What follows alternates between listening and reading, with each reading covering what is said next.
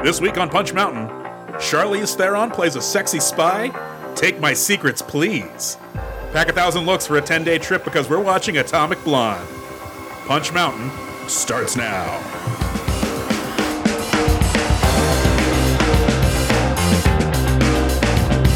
Hello and welcome to Punch Mountain, the podcast where we review action movies one by one to discover the definitive ranking of action movies, not determined by us, but by the action gods themselves. We don't make the mountain, we just climb it. My name is Ximena Blake, and I'm joined, as always, by one they call the radioactive brunette, Mr. David Hada. David Hada, how are you? I ate a lot of paint as a child, and I'm still paying for it. I'm doing all right, Mac. How are you? Oh, who can resist delicious paint? It's the mouthfeel. It crunches in my mouth. Whenever someone describes food and like, oh, it's got a good mouthfeel, even sometimes when I agree with them, I could still feel that word mouthfeel going down my spine. Mm-hmm. And then, I don't know. I feel like if I went into Pornhub and typed mouthfeel, it would be like 30,000 results. Mouthfeel taboo, 70,000 results. Oh, mouthfeel taboo stuck in dryer. Oh my goodness, my computer broke. Speaking of my go-to, David, I'm very excited to welcome yet another guest here to Punch Mountain. The hits keep on coming. This person is a comedian, writer, musician, also raised by wolves in the woods. It's my own feral wife. Please welcome to the show, Ximena. Yay! Oh my goodness. Hello. Ximena, how are you doing? I'm good. How are you guys? Are you excited to talk about, well, I guess let's just say it. We're talking about Atomic Blonde tonight. Are you excited to talk about Atomic Blonde? You better be. You picked it. Always excited to talk about Atomic Blonde. Well, I got good news. So am I. Yay. All right, let's get into it. So this was one that we've been wanting to do for a while, but we were saving for you because I knew that this was one of a short list of movies that you wanted to talk about. So why Atomic Blonde? Ximena, what's I know you've seen this movie because we saw it in theaters together, but why does this movie stand out to you? What's your history with this film? You know, I keep asking myself that question, like looking back to when it first came out, when we saw the trailer, getting super excited for it and asking myself, what makes this different? So yeah, the main character is female, so that's great. An action movie starring a woman. I love Charlize Theron, so I trust the movies that she's in when they are action movies like this. I don't know if maybe the trailer was just really good or something about it. I just was like, I felt it. I was like, this is going to be a great movie. I think I'm going to enjoy this. And then when we actually saw it, it was true. I did. I remained excited for it. And maybe the fact that I still think about what is it about this movie that stands out? Like that it stays in my head, that I keep asking that question. Maybe that's part of the appeal, that I'm just always looking for more answers as to why I love it so much. So you're saying it has some stickiness to it? Yeah. It's just, it looks great. She looks great. I love the story. Every fight scene, I'm like, hell yeah. I will say, personally, the story is not this movie's strong suit, according to me, just because, man, so this is the third time I've seen it. And this time, it took me a second to get into it because I think when I started watching it, I was like, all right, I'm going to pay super hard attention to this plot this time. It's not going to surprise me again. And then at the end, I still am a little like, huh? But you're right. This movie is stylish. The action scenes are awesome. You're right, though. I've seen it, I will say 2.5 times, because one of those times was someone was watching it on a plane in a seat in front of me. And so I watched it with them. And it's that same thing you said, where I'm like, okay, this time I'm going to pay super close attention and not miss any details of the plot. But I keep getting distracted by how good the movie looks and how happy I am with just the feel of it. So I'm just like, I trust that this is important spy stuff. I feel like that's a good litmus test for any movie, where it's like, if I could watch it over somebody's shoulder on a plane, not that bad. Girls Trip, the same way. Couldn't tell you a thing about that movie. I know I love the crap out of it because I saw it over someone's shoulder. But yeah, Atomic Blonde absolutely fits that mold. You really don't need to know what's going on. If you just look at it and listen to it with the soundtrack that's amazing, this is a pretty solid 2 hours of entertainment. I was on a longer flight and people kept watching Logan at different points. And so I was like really trying to sleep. And then I would just open my eyes for a second and I'd see like Daphne Keane like cutting off a dude's head. And I'd be like, well, I'll just watch 5 minutes of this. But yeah, Atomic Blonde, directed by David Leitch, I think is how you say his name. We don't know. He's the uncredited co-director of John Wick. I say uncredited. I mean, he got credit. It's just his name is not in the small writing on the bottom of the movie. But yeah, instead of continuing on with the John Wick series, he busted out to do his own thing. And I think he went on to direct what? Deadpool 2, Hobbs and Shaw, Bullet Train. But this was his follow-up. I feel like I saw a lot of headlines around the time it came out as like, Joan Wick. Like, this is just John Wick with Charlize Theron.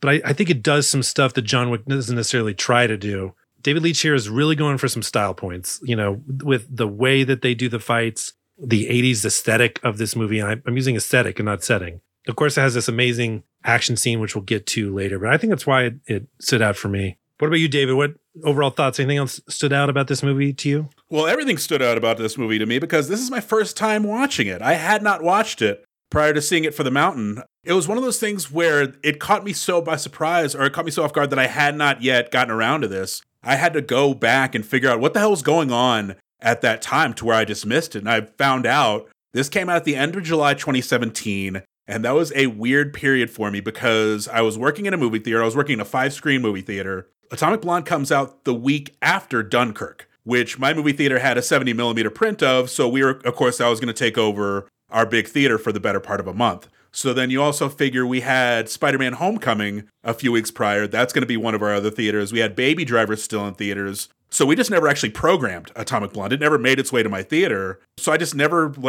I never did anything outside of my job. It was the 5 movies we were showing, and that was it. So digging up this information really opened up some wounds for me. But I'll tell you what. Well, because it was just like, oh man, I was really running myself ragged for what? And then that's a whole other existential thing that I'm not going to get into.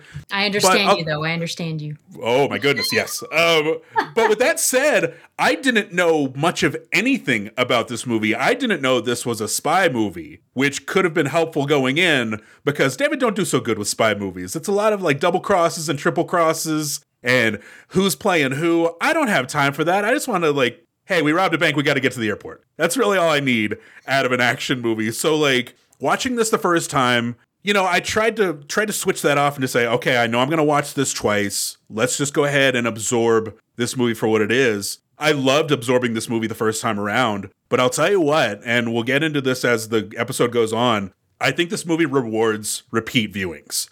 If this is your first time watching it for The Mountain, it could certainly be a one and done, but I encourage you to watch it again. Just to lock some things into place, just to feel less dumb about it maybe, because maybe you weren't expecting to feel dumb about the follow-up to John Wick, but this movie will reward you. I'll say that. Yeah, I will say what you learn about Charlize Theron's character at the end, it is a little bit of a game changer in terms of what you might think about her character, and that could definitely affect a second rewatch. Hey, before we go any further, I think it would help to clear up some common questions. Like if you search Atomic Blonde story on Google, the results include these frequently asked questions, so we'll do some quickly provided answers. David, what is the story behind Atomic Blonde? Well, Mac, it's based on a comic book featuring America's original Atomic Blonde, Richie Rich. Mac, was Atomic Blonde based on a true story? Yes, the crazy summer of 2023 when atomic pioneer Oppenheimer met up with blonde person Barbie. Ximena, what does the ending of Atomic Blonde mean? Well, the ending of Atomic Blonde, oddly enough, means that Christianity is real. It's true, all of it. David, who was the traitor in Atomic Blonde? I'll tell you who the traitor was. The marketing team for Atomic Blonde. They sent this movie up the river. It deserved better. Before we dive into the thrilling Trust No One world of Cold War espionage, let's dive into the not as thrilling world of cold cut enthusiasm. Yes, it's yet another sandwich reference. It's also a friendship check-in. How are y'all doing? Let's start with you, David Hotta. How are you doing? I'm doing great. I took a couple days off work. So I'm on day 3 of 4 days off. It's very nice. I hit a wall at work. I was short with a few too many people. And I said, I need to cool it for a few days. So I did jack shit today.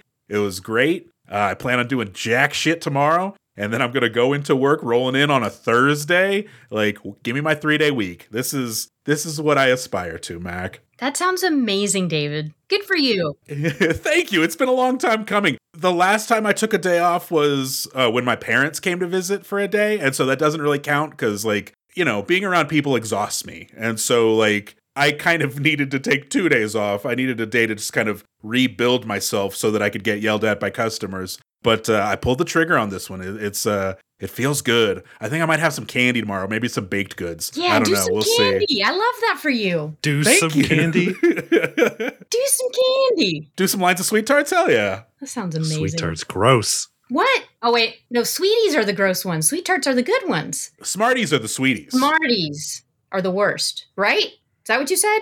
Yes. Okay, Yeah. okay. But I like Smarties. I like a good chalky candy. I also like messenger hearts from Valentine's Day. I like those. Yeah. Incorrect. Both gross. A feral wife, Ximena, and you're not my feral wife, but a feral wife, how are you? Let's check in with you. I'm good. Today, the most exciting, unexpected thing was coming home and greeting my dog and thinking, oh, why is your face wet? And I'm like, wait, that's not wet. That's greasy. Why is your face greasy? And she did something that she's never done before, because normally we have to make sure to push the chairs into the table, because otherwise she will use the chairs to see if anything was left on the table. This is the first time that she pulled something off the counter, and she ate my last taco. Oh no! And left styrofoam and onions all over. And she's 10 years old. She's just all of a sudden like discovering, or, she's like, fuck it, I guess I'm going to do these things. So I had to give her a bath. Anyways, I was not expecting this, and I missed that taco. Yeah, I get that. So are you going to start buying extra tacos now, just to like sort of survival tacos that you can leave out for the feral dog to get? I'm gonna buy survival tacos, but hide them for myself. Okay. And just leave one like behind the toaster, leave one in the freezer, maybe be like, oh, look at this, a frozen taco. So really, the teacher has become the janitor in this equation. You've been fired from your teaching job because you're teaching no lessons to people, and now you're just working for yourself.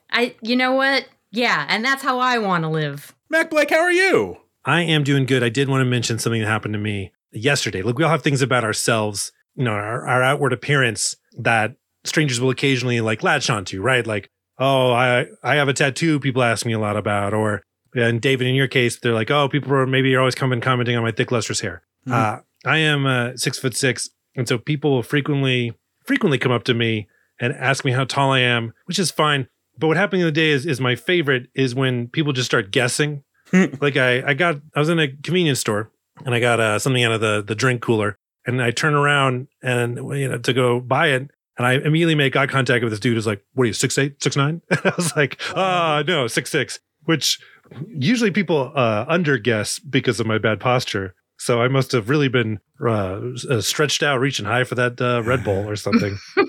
But the weird guessing, it's like I'm like a carnival thing, like 6'6", 6'5", what do I win? And it's happened so often now. I just carry around like small Chinese-made stuffed animals that I just, if someone gets it correct, I give them a doll and I go, if you find me again and guess correctly, we could trade two in for a larger toy. It turns out you're the larger toy? Oh. No, I'm not giving myself away Cardi style to people on the street. It's called dignity, feral wife. Look into it. But you're also in a convenience store, so just point to the door and be like, watch me leave. And then like you point to where it measures the criminals on their way out and be like, 6'6", motherfucker. It's right there by the door. Oh, the criminals have ripped that off the door. It was one of the... They're like, we're sick of getting arrested. All right, enough personal business, David. Everyone check your wiretaps. Is it time to do this thing? Mac and Ximena, slip on your thigh-high boots. We're going in. My legs are greased and they are ready. Hey, David, just to give people who may not have seen this movie in a while a recap, or people that are unfamiliar with this movie, just a level set, could you give the back of the box description, please? You bet I can. Oscar winner Charlize Theron stars as elite MI6's most lethal assassin and crown jewel of Her Majesty's Secret Intelligence Service, Lorraine Broughton. When she's sent on a covert mission into Cold War Berlin, she must use all of the spycraft, sensuality, and savagery she has to stay alive in the ticking time bomb of a city simmering with revolution and double-crossing hives of traitors.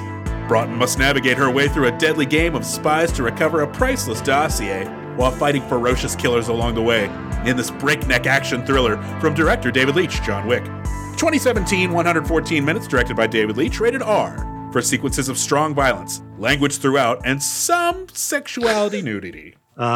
Shout out language throughout. That doesn't get used enough. Let's just get into it. She must use all the spycraft, sensuality, and savagery. Ooh, the sensuality and savagery being so close to each other, that paints quite a picture. It really does. This feels like I think it's no accident, but this feels a lot like an 80s movie in a lot of ways, even down to the back of the box description where they're basically telling you it's R-rated, there's nudity, but they don't want to like come out and say like, hey, David from your teenage years, watch this movie, rent it, keep it from your parents. Also, breakneck. Man, that's a good adjective. Honestly, this back of the box description is pretty good. Pretty solid, and it was also informative. You know, having watched the movie going in cold and feeling dumb and confused afterwards, I really could have used a back of the box before I watched the movie. People who are unfamiliar with this movie may not realize that James McAvoy is in it because he's not mentioned on the back of the box. I feel like James McAvoy sitting in his room, an agent gets a phone call, and he's like, and James is like, did we get the back of the box? And then the agent slowly shakes his head no. All right, how does this movie start? All right, this movie starts in East Germany, November 1989, just days before the fall of the Berlin Wall. An MI6 agent named Gascoigne, played by Sam Hargrave, is robbed and murdered by a KGB agent named Yuri Bakhtin, played by Johannes Johannesson. But not before Bakhtin reveals it was the mysterious double agent named Satchel who gave up Gascoigne. We then cut to London 10 days later, where fellow MI6 agent Lorraine Broughton, played by Charlize Theron, is to be debriefed by her superior Eric Gray, played by Toby Jones, and visiting CIA operative Emmett Kurtzfeld, played by John Goodman. We're about to learn that Lorraine's past 10 days have been very, very busy. Let's start it off, Mac. What are you thinking of the start of this movie? How is this feeling to you? It feels good. I mean, it begins with some newsreel footage. Is that right? Not newsreel, news footage. News on the march. Yeah, there it is. Yeah, it's going to start with some video footage of Reagan doing his tear down this wall speech. You know, he's standing in Berlin. Immediately, this tells me everything I need to know. I know where this movie is taking place. I know when this movie is taking place. I know what kind of movie it is. I know it's going to be kind of a spy espionage movie. I thought this was a terrific way to start the movie if you're trying to save time and not confuse people. I do remember the first time I saw this movie, the spray painting stuff of like the titles or like the chapters of the movie or whatever. That worried me a tiny bit because I was worried that I was like, is this going to be cheesy? This spray painting stuff, is this trying too hard? The second time watching it, I was all for it. I was like, I love this aesthetic. This is great. I love the spray painting sound. It's ASMR. But the first time I watched it, but maybe it's because I'm just always worried. You know, you get excited about a movie, you go see it and you're like, oh, I hope I'm not let down. And so maybe I just remember thinking, is this a bad sign? Which I feel dumb about now. I'm like, it's fine. There's no problem with it. No, the spray paint aesthetic is always a tricky gambit. It feels like it could go either way. Like it's going to be this sort of rebellious, anarchic type of movie, or it could just feel like not quite Hot Topic, but maybe like Journeys. Maybe just like a skate shop, just appealing to the lowest common denominator. This works. This really, you know, it kind of tricked me a little bit where it's like, in November of 1989, the Berlin Wall fell. This is not that story. So I'm like kind of relieved at the beginning. I'm like, oh, thank God I don't have to pay attention to like who's double crossing who. I can just relax for this movie. Yeah, I definitely enjoyed that a lot more this time around. This is not that movie. It's like, oh man, that's so punk rock. Yeah. Man, I'm an Atomic Blonde a dummy because I did not even pick up on the fact that the spray painting of the opening credits or titles, that was a nod to the fact that the Berlin Wall in its final days was covered in graffiti. I did not get that until you brought it up just now, which is funny because at some point they show the Berlin Wall and someone has spray painted the spot from 7-Up with like the sunglasses on and everything. And I saw that and I was like, well, that must have been based on real pictures of the Berlin Wall. I don't think Atomic Blonde was like taking some like, you know, a little bit of endorsement money under the table from 7-Up to put a weird airbrushed spot on the wall, but whatever. So in case you did not know, this is the 1980s. Boom, boom, boom, boom, boom, boom. Here comes Blue Monday. It's playing and we see a dude running. And this dude is running all out. Oh my goodness. The actor playing the running dude is Sam Hargrave. I say actor, but a lot of people know him as a stunt coordinator. He also is the director of Extraction and I believe Extraction 2. Oh, good for him. In fact, on this movie, I think he's credited as like the lead stunt coordinator. I had to look that up because when we were watching this movie, I was like, is that Robert Pattinson? Like, kind of wanting it to be Robert Pattinson for some reason. Yeah. I thought it was Michael Fassbender. I was like, oh, what a fun little cameo for him to just be in the first 2 minutes of this. But good for Sam Hargrave to be confused with other better actors. I mean, it was a fun cameo, but like 3 levels down or something. But yeah, Sam Hargrave is playing Gascoigne, who's then hit with a car. Now, this car crunch is not a very realistic car crunch. Like, it definitely looks like, someone was on wires and they kind of got battered around a little bit. But you know what? I will forgive a non-realistic car crunch, because if you would have a realistic car crunch, the only way to do that is CGI or really kill somebody. So I'm okay with kind of an obvious fake, someone getting hit by the car. But the soundtrack of this movie, you know, frequently will happen when you get farther away from a decade. Like if you want to have a movie set in like the 70s, it becomes like these 3 songs, like again and again, you know, or like you don't get too many deep cuts when it comes to the music of this movie. But also a lot of music in this movie, it's like remixes of 80s songs. And I can appreciate that, because I don't think this movie is necessarily going for this like super realistic 80s vibe. It's kind of using that time period as an aesthetic. You know, like everything obviously is like super neon in this film, which I got to admit, I dig quite a bit. So this is kind of right up my alley. What about y'all? Yeah, same. I wish I could remember how I felt the first time I watched it, but this second time, same. Like I noticed that, oh, these are all the top hits that everyone would recognize. Some of these are like, you gotta have it in an 80s movie. But I was here for it. And I did like that what's the 99 Luftballons or whatever. I like that there were several versions of that song depending on what was happening. So that was really cool. And then there's that scene where she Atomic Blonde turns up the music because she's about to get into a fight and she's kind of hiding. It's going to muffle the sounds. And I think it's Wham, or is it just George Michael? It's just George Michael. Yeah, that song. I did not notice that the first time I saw the movie. So this time I was really paying attention to that. And I was like, oh, that's really cool.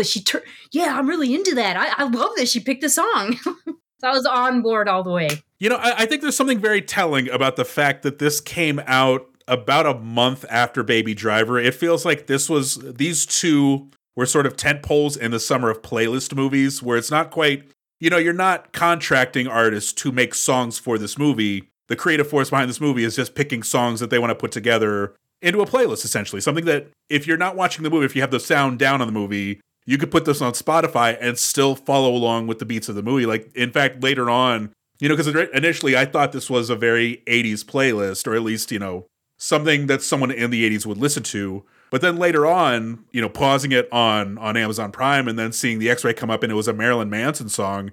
One, I realized, okay, that must be David Leitch's problem. That's, you know, he's bringing that equation into his movies.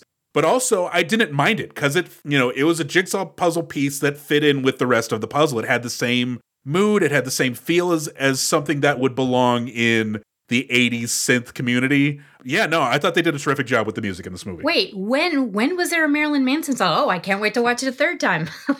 Oh, jeepers. I want to say when Percival meets Lorraine at the bar, when he's like, I found out who Satchel is, you know, I've got the watch, or I've got the list, come meet me at the bar. And I think they go to that kind of hedonistic bar, you know, a lot of like performers and stuff like that. I believe Marilyn Manson is playing during that moment. Yeah, that's interesting. I'm glad you brought that up because you're right. And that's kind of an Easter egg too, because who other than you guys figured that out? I wish this show existed before I watched this movie so that I could enjoy this movie more. So I hope we're doing a service for other people. Yeah, you're welcome, people. Although if there's an implication that this show is pro Marilyn Manson, we are not.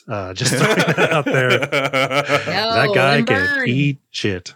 But again, Sam Hargrave playing Gascoigne gets hit by a car, and the driver of that car is KGB agent Bakhtin, I think. And he shoots Gascoigne, but not after saying something about like Satchel, like, oh, Satchel gave you up.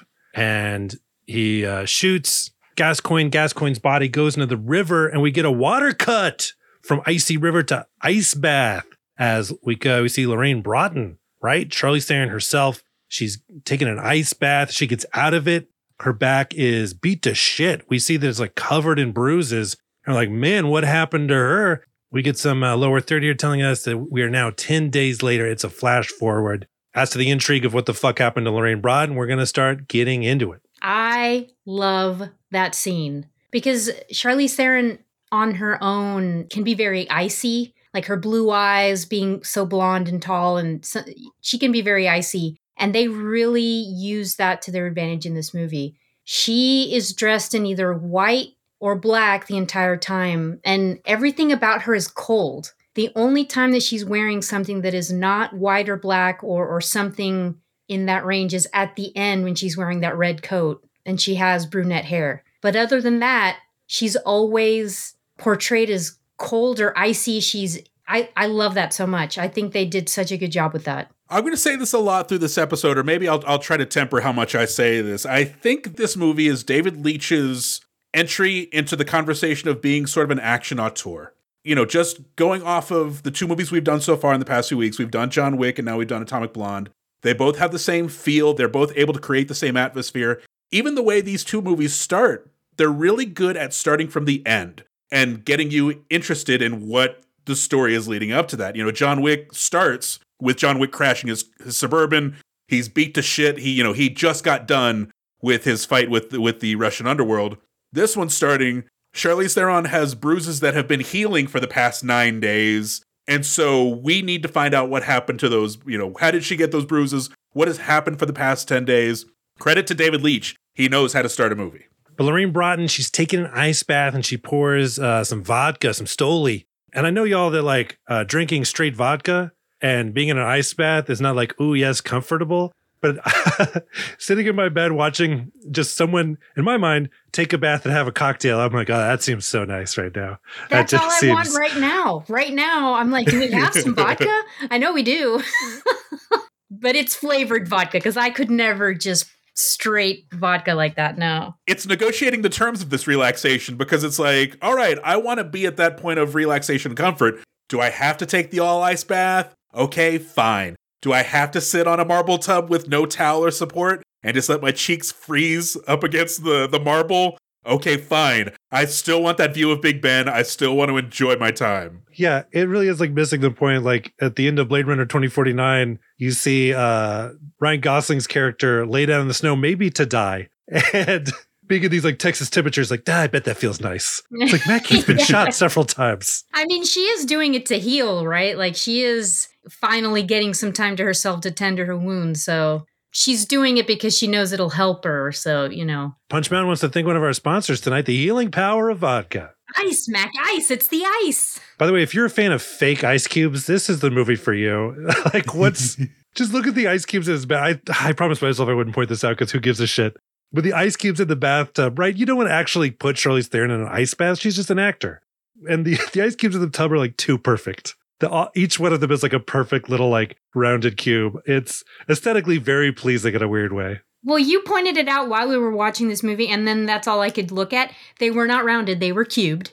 But yeah, now I will be watching movies, being like, is that a fake ice cube? I gotta ask Mac. This feels like one of those marriage strategy devices because, make no mistake, this is also Charlize Theron nude in a bathtub. And of course, Mac is sitting next to his frail wife. He's like, look at those ice cubes. Oh, wow. Are those real ice cubes? What's going on there? Okay. Man, I hadn't caught on. Mac, no mistake. You were looking at the... Oh, shit. Oh, Mac, no mistake is pretty good. I think this is more like a Punch Mountain device where now when I watch a movie, like there's the dumbest character. I'm like, what did that character learn? Or I'm like looking for like, is there something I can make fun of here? Just trying to come up with something. But make no mistake, I mean, this scene, it's there to grab you. And one of the things it uses to grab you is Charlize Theron's nudity. There's a moment where she's standing nude in front of a mirror. We see her backside. And I'm a little concerned at the start of this movie, but then we see the producer credit. Charlize Theron is one of the producers on this movie.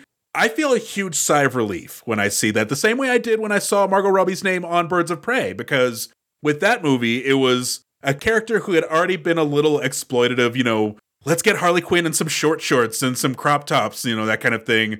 But to know that Margot Robbie is a guiding hand in the production of Birds of Prey, that was a relief. To know that Charlize Theron is standing naked in a movie that she's producing, that's her call. And so once that call is made, I'm willing to follow her and follow the movie anywhere because I trust her decisions when making this movie. But something else I did want to ask, so while we're seeing the credits, we also see that this movie is based on a graphic novel. It's based on a graphic novel called The Coldest City, put out by Oni Press, written by Anthony Johnston, and art by Sam Hart. Question for the panel. Have either of you read this series? Mac, have you read it? No, I have not, but I'm going to quickly write that wrong because I already ordered the books. Is that what came in the mail today?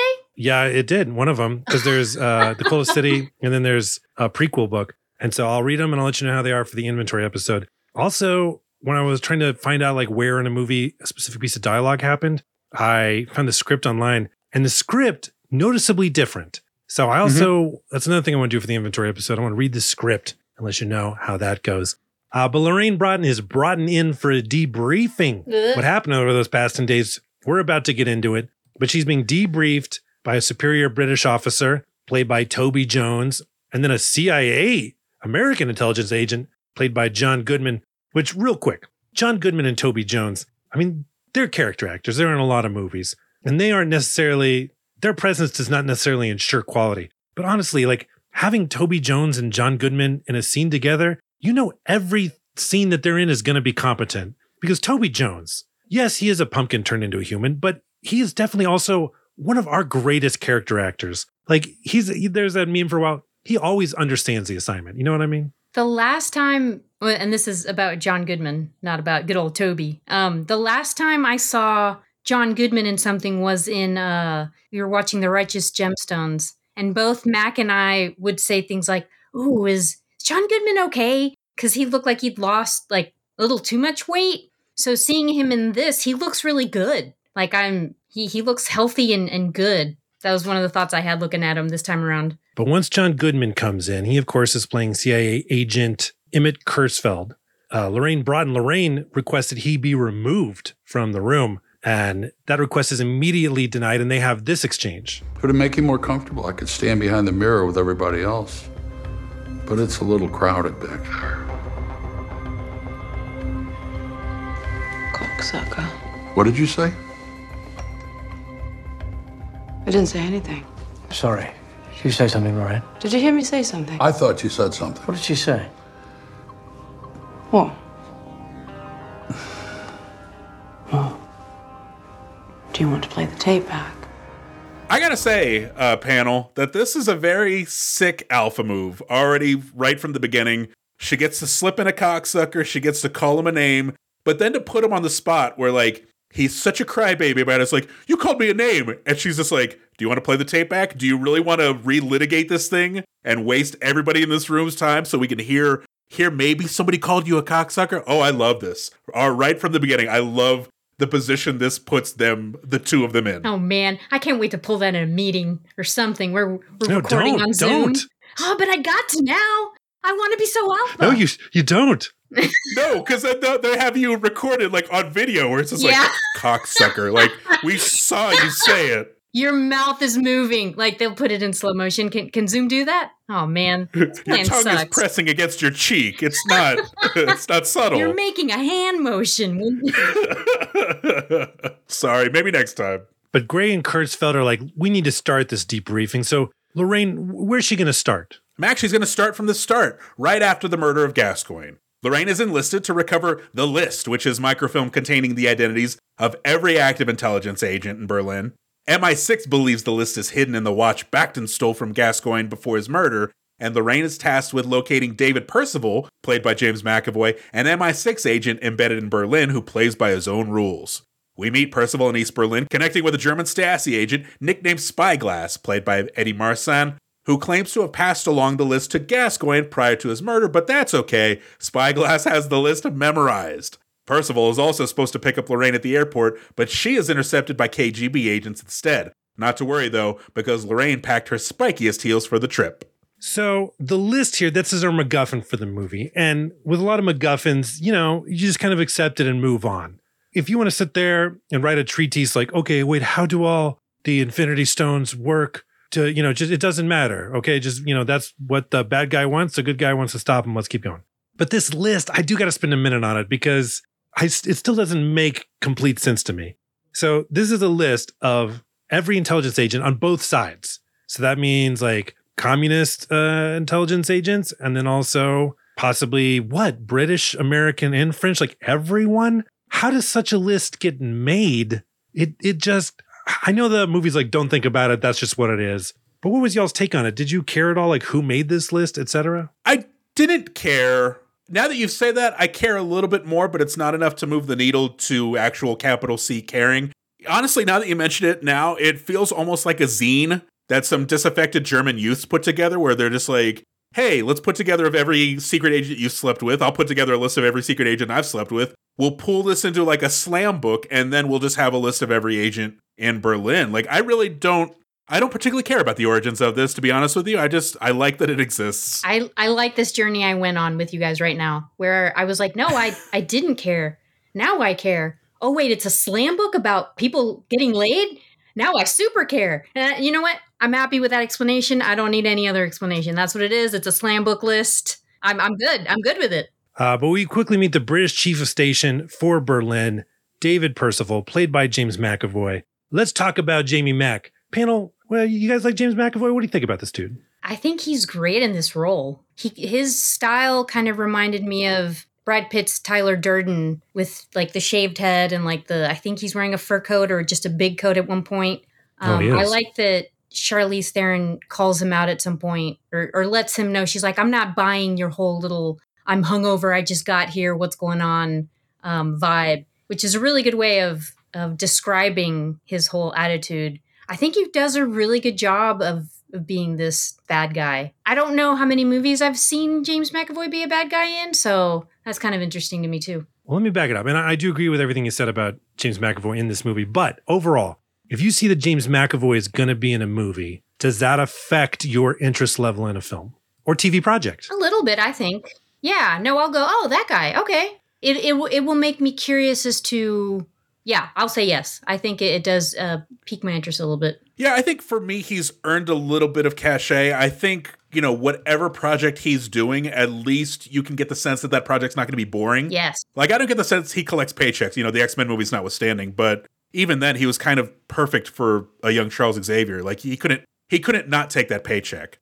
But as far as this movie itself goes, I think he fits in perfectly because, like you said, he comes off, with the big fur coat, the shaved head, very much like Tyler Durden. I made a joke to myself that didn't land because the dots didn't connect, where I looked at him and was like, someone's been train spotting.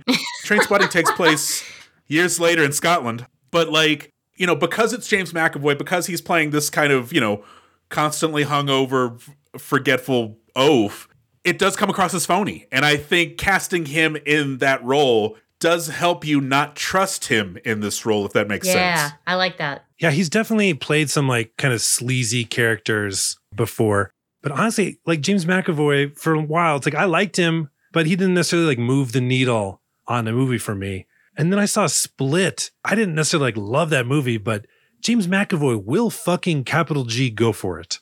He, as an actor, is one of these dudes who's this movie may be boring, but I won't be. And I mean, he's not Nicolas Cage level of not boring, but he is a dude who definitely will go for it. So I don't think his portrayal of Percival here is necessarily he was robbed of an Academy Award or whatever, but I think he's definitely super solid in this film. Split is a perfect example.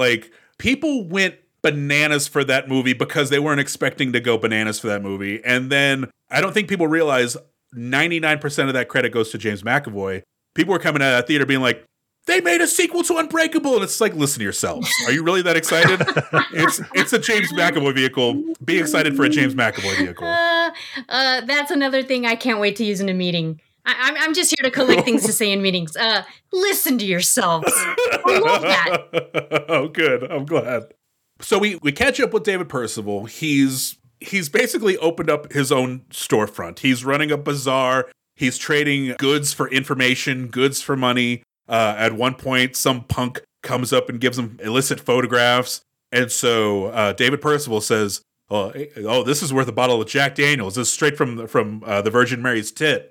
And hey, man, I get it. If this is an illegal good, if this is representative of the West and all of its possibilities, oh my God, we could have budget whiskey. That's all fine and good. But this is not the last time Jack Daniels appears in this movie. And I'm just going to say that now. The more we see it, the more upset I get. Yeah. Again, I'm going to watch out for that the third time I watch this movie because that is interesting. Him saying that line and then it's it's actually not strip or tit. It really isn't. Yeah, it does make me wonder if there was some sort of movie tie-in. When you see Atomic Blonde in theaters this summer, raise your fist, but also raise a glass of Jack or something. I thought you were going to say raise your tit. Nope. Which, fine. Nope, I sure was not. Nope, not going to say that. Got my boob scotch. Oh, wow. Shout out Bob Log III. But this is where David Percival is going to meet up with Spyglass. He's going to trade him some Jack Daniels and some Jordache, and he's going to be like, all right, give me that list. But then Spyglass is going to reveal, I gave it to Gascoigne last night. If you don't have it, that's not my problem. You still got to get me across. So this is going to present us with kind of the main thrust of this movie. You know, we're doing this all to preserve Spyglass and make sure that we get his information from him. But also in the background, I'll say this as well. We are going to catch a brief glimpse of a character named Merkel, who is we'll see him later in the movie. He's played by Bill Skarsgård, who I was not expecting to see in this movie. What an amazing July and August for Bill Skarsgård, 2017. He does this movie. 3 weeks later, he's Pennywise. Like, man, Agent of the Year that year. I don't know, Agent of the Year. Hey, I'm going to get you a bit roll in Atomic Blonde, and then you get to be a sewer clown. Although, you want to talk about trailers. That first It trailer, like the one with Bill Skarsgård, I remember after seeing that trailer being like, nope, not going to see that. That looks fucking freaky.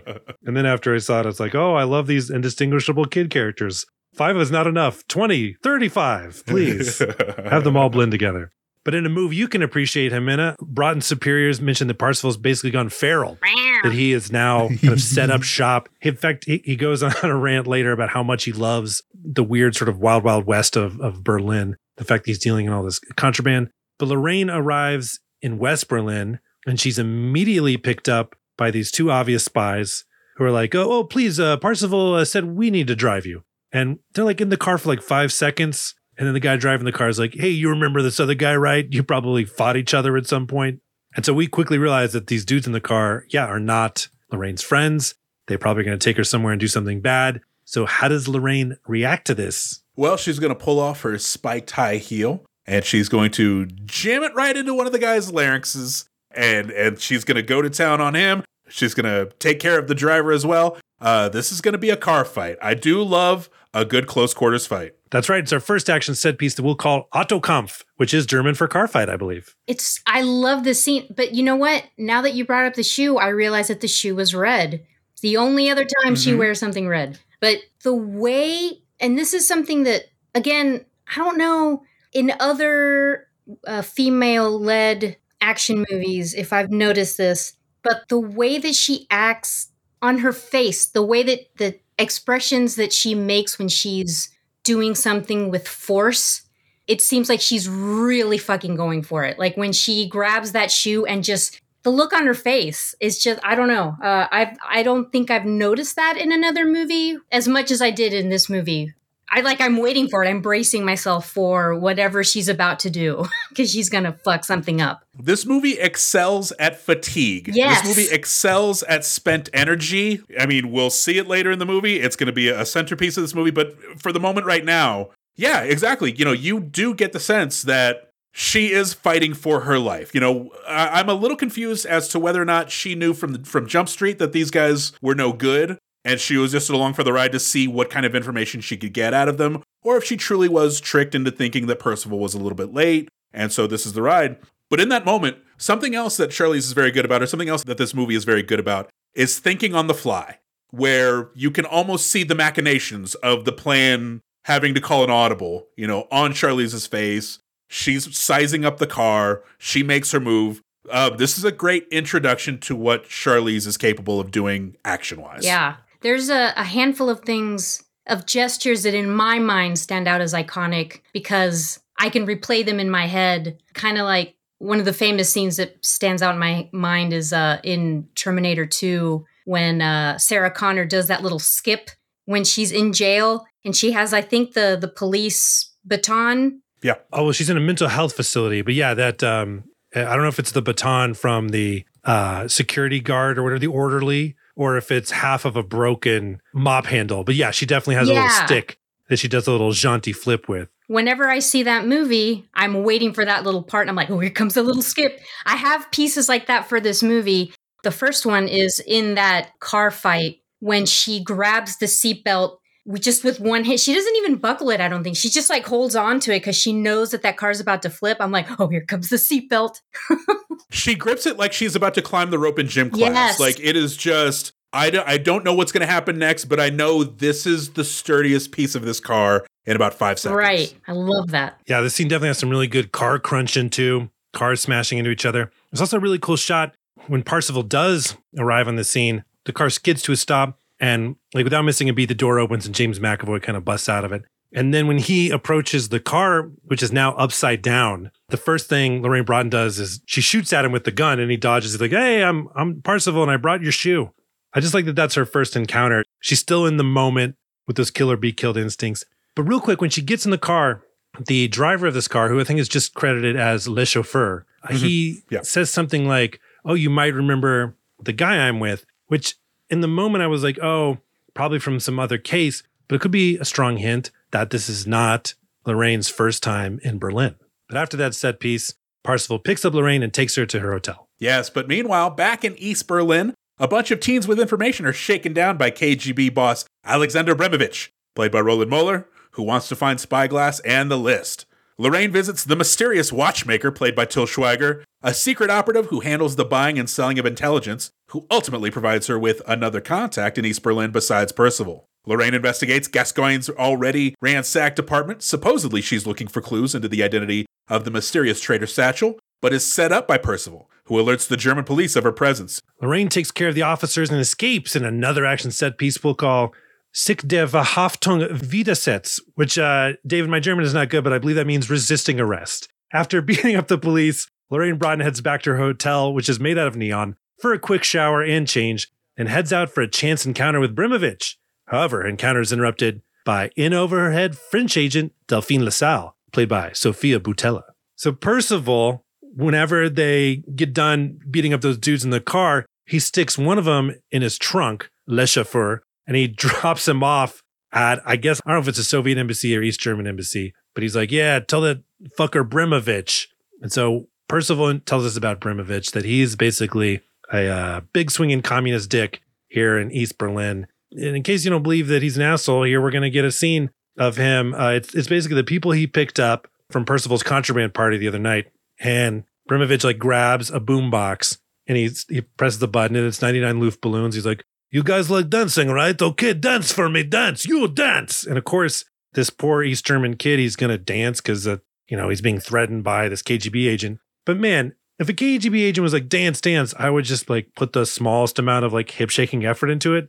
But this fucking dude is like, all right, I guess. And he gets down on the ground. He starts breakdancing, like just fucking spinning on some cardboard. It's like, man, you really are just trying to make his KGB agent mad. Or maybe he's trying to impress him. Maybe in his mind, he's like, this is my chance. This is my chance to show this guy what freedom looks like. And like, I'm going to give him the best dance I can. And he's going to let me go. He's going to give me back my skateboard and let me go. But no, the exact opposite happens. Or this kid is like, this guy has seen me dance before. And he knows that if I try and pull some sort of just little shimmy, he's going to hurt me worse than he probably is already going to hurt me. So I got to do that move that he knows that I do. Because I feel like he did the move, but like he kind of fucked it up at the end. I think he was like, you mean this move? And he did his thing. So it could be any of those three, I think. So you are the one they called Cool Rodney. Not very cool dancing, though. Exactly. He's like, he wasn't Cool Rodney. I can't not Cool Rodney. But man, I'll tell you what, this is a good introduction to Bremovich. He brings the boombox, plays 99 Luft balloons. He's sort of fidgeting with the skateboard. This is a recipe for JFCs, and the recipe came out perfect on this one. Like, I knew it from the get-go. Oh, that kid who's breakdancing is about to lose some teeth and cheekbones in a few minutes. Well done by the movie on this one. In fact, I think when we were watching this, Ximena, I think you said something like, oh God, please don't hit him with that skateboard. He's not going to hit him with that skateboard. And the answer is, of course he's going to hit him with a skateboard. And he doesn't hit him just once. He definitely hits him a Jesus fucking Christ amount of times. Yeah. Oh man, GFCs, huh? I should say that around my kid instead. How many times are you burning your hand? Mentally all day long. Oh, geez, like Cape Fear. And we also see Lorraine's West Berlin hotel. And like I mentioned, it is like the neon hotel where I can't imagine you get any sleep just because the amount of neon lighting in it. But again, this movie is like soaking us up in this kind of like hyper real version of the 80s aesthetic. And as Ximena said, I'm here for it. I'm also going to say this is, stuff like this is the graphic novel aspect of the movie coming through. I think seeing that title card at the very beginning helped me calibrate what I was expecting to see out of this movie. And this movie does not disappoint. It is visually striking. But in this moment, we see Lorraine. She's in her new hotel. She's taking another ice bath. This linearly, this is the one before the one 10 days later. But I got a question. Do you think the hotel is mad about the amount of ice she's taking? Or do you think they just expect, like, oh, it's some rich asshole. Of course, they're going to inconvenience us in some way. Either they're going to ask for towels they don't need, or they're just going to take over the ice machine in the hallway. Well, you got to remember, those are fake ice cubes, so they're probably just in some vase as decorations, and she's pouring them into the tub. So after this ice bath, Percival is in her room, but she doesn't realize, of course, that it's Percival. She just knows that someone's in the room, and she immediately tries to hit him with the liquor bottle. So the first 2 times that Percival and Lorraine have met, she's tried to hit him. And I have to say, I wish they just kept going with this. I wish every scene that they were in together, with Percival surprises Lorraine, and she tries to attack him. They don't keep that running gag going because this is not a comedy, but whatever. I don't know if they go down to the bar here or if it's later, but at some point they're having a conversation. And Percival brings up Spyglass, their asset who has the list memorized.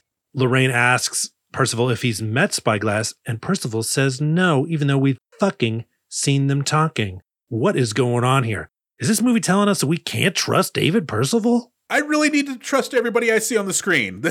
I'll be honest with you, like, all joking aside, I really don't do good with spy movies. I know I said that at the top of the show, but like, starting to feel the duplicitous nature of David Percival, knowing that I can't trust him, knowing that it's a spy movie, I can't trust anybody. We've already had the car fight where I initially thought one of the people in the car was Bremovich. That is wrong. I am an unreliable narrator for this movie, and I'm not even in the movie. I'm shocked, David. I didn't know that you were not spylicious. oh no, I'm gosh, what is it? A spy intolerant. I've got a real I don't have the spy stomach. Wow, I'm learning this about you. But Lorraine goes to Mysterious Watchmaker and orders a watch, and he says he'll have it ready the next day. And of course, it's German character actor Til Schweiger. And none of this makes any sense, but it's one of those things you're like, well, I bet this will make sense later. Well, half and half, because in fact, if we can play the audio of the encounter with Lorraine and the watchmaker. I'd like to purchase a watch. I need access to a network in East Berlin. Come back tomorrow before closing. So this movie does this with every interaction with the watchmaker. Someone walks in, they give them some watch talk, and then they immediately follow it up with the thing they're actually saying. Why bother with the code talk then? Just go in and be like, hey, you're the guy who could get me a contact in East Berlin. I need to contact it. And then if someone walks in, be like, oh, these swatches are lovely. You know, that, like, do that. But like, I don't know. That was maybe the clunkiest part of the movie. I'll say that as a compliment because there's not a lot of clunky parts of this movie, but that was probably the clunkiest part of the movie for me. So, of course, throughout this movie, we're bouncing back and forth to the story as it unfolds, and then we flash forward again to like the debriefing, where the story as it unfolds is being told by Lorraine to Gray and Kurtzfeld. But somewhere here, we learn that Lorraine has a second objective, not just to recover Spyglass or the list or whatever, but also look out for Satchel, this double agent. Oh no, spy movies are already confusing, and now we know that one of these people is a double agent? Oh no, is it true that we really can trust no one? No, Mac, you can't trust anybody. I can't even trust this movie because it's funny you say that. I didn't even consider that Satchel would be someone we've already met in this movie. I was just like, all right, I guess I've got to consider another spy, so I'm already pretty dumb with this movie. Well, we go from that flashback to Lorraine breaking into Gascoigne's apartment. We go inside, it's already been ransacked, it's already been turned upside down, so we don't really know what else she's looking for, and neither do the agents that are debriefing her. But we do get something important in this moment where Lorraine's in the apartment, she looks out the window, she sees the German police coming, and she has a line to the effect of like, oh, I guess Percival and I have different ideas of what collaboration means. This is where it clicked into place for me. Maybe not on the first viewing, but on the second viewing, it's like, oh, okay. Percival is trying to impede Lorraine's progress somehow. Okay, they're not going to be in cahoots. I'll say this as a writer, we're just a few moments removed from Lorraine and Percival's interaction in Lorraine's hotel room, where Lorraine almost hits Percival with a liquor bottle, or does hit him with a liquor bottle. There's almost a flirtation between the two of them where she throws Percival on the bed, she straddles him, and they're getting information from each other. So this movie very easily could have gone down that fork in the road and been this sort of flirty will they or won't they spy romance. So to have Percival flip on her immediately and for Lorraine to know it, That was very helpful for me as a dullard. I liked that, yeah. At one point, I was kind of hopeful, like, oh, is this going to be cute? Is it going to be sexy? In that voice. Cartman. Yeah, like Cartman. But then, yeah, I'm glad that it didn't go that way. I'm glad that it just chose something more unexpected. Mm-hmm. Especially for a movie that has a lot riding on the stigma of being a female action movie. Yes. Where you don't want to walk into a romance that feels forced. So this was, it was touch and go for a little bit there. So for Percival to just be an out-and-out shit, that was very helpful. Yeah, I liked it. It was fun. So when Gascoigne is first brought up to Lorraine, they're like, oh, are you familiar with Gascoigne? She's like, oh, I know enough to say hello.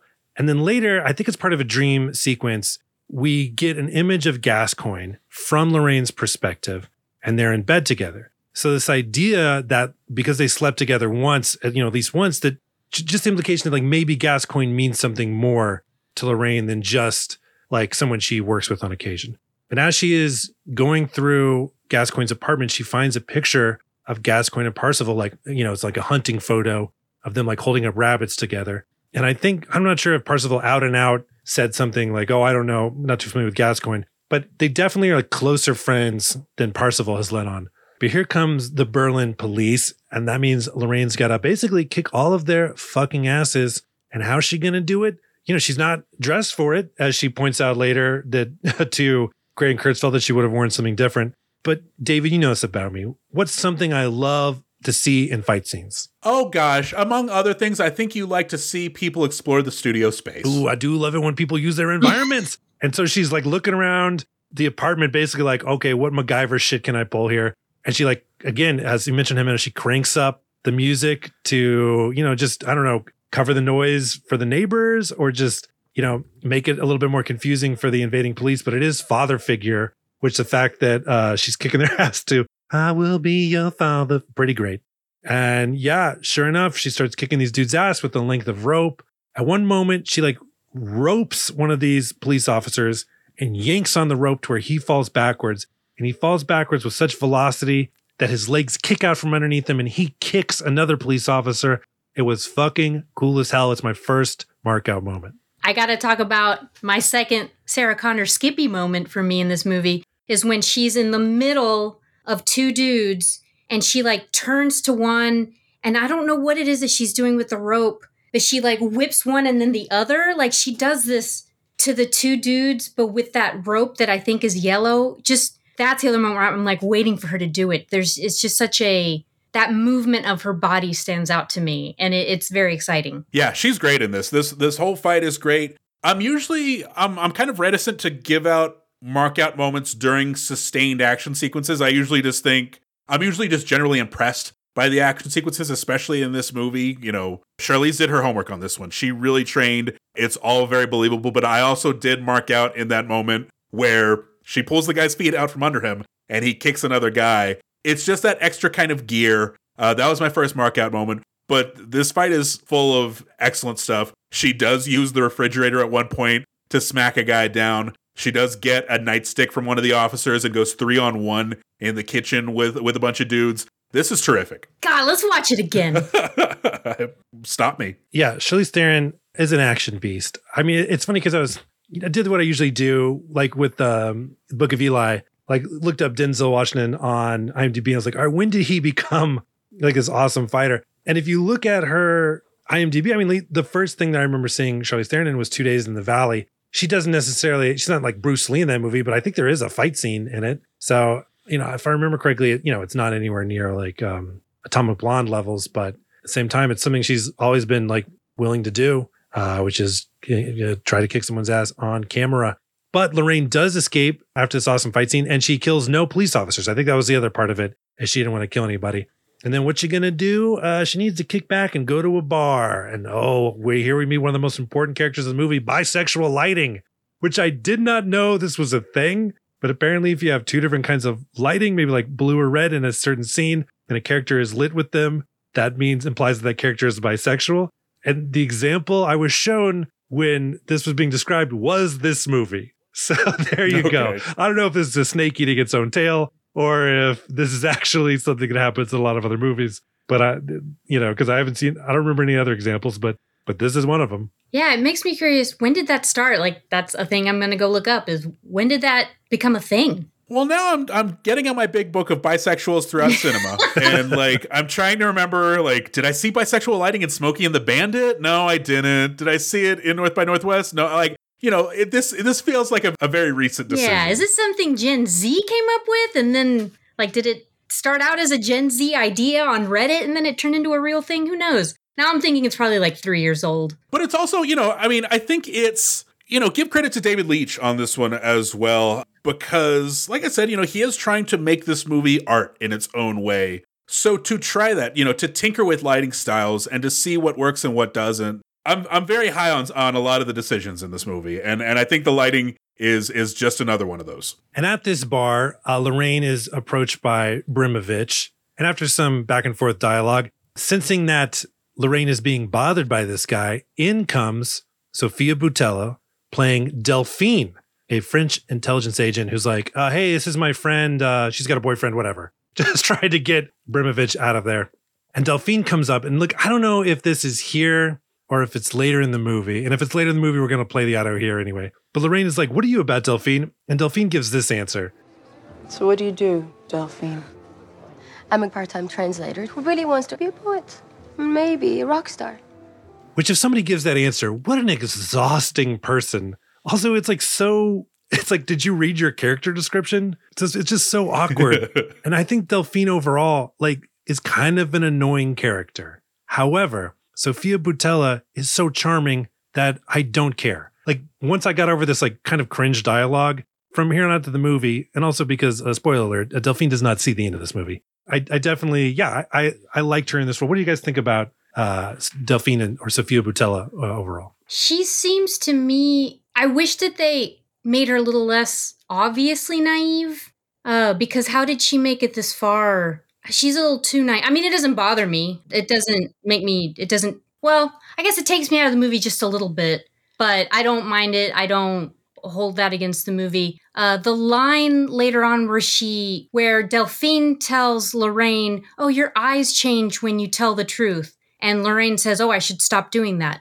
When Delphine asks her why, I'm like, what do you mean why? If you're in this whole like spy game, you know that you need to have a good poker face. So that's the part where I was like, Delphine, how are you here? There's a few things that line up a little inconsistently. I'm right there with you. I think her introduction came off as a little annoying, but they were annoying circumstances where I'm watching this movie. I'm invested in Lorraine trying to extract information from Brimovich.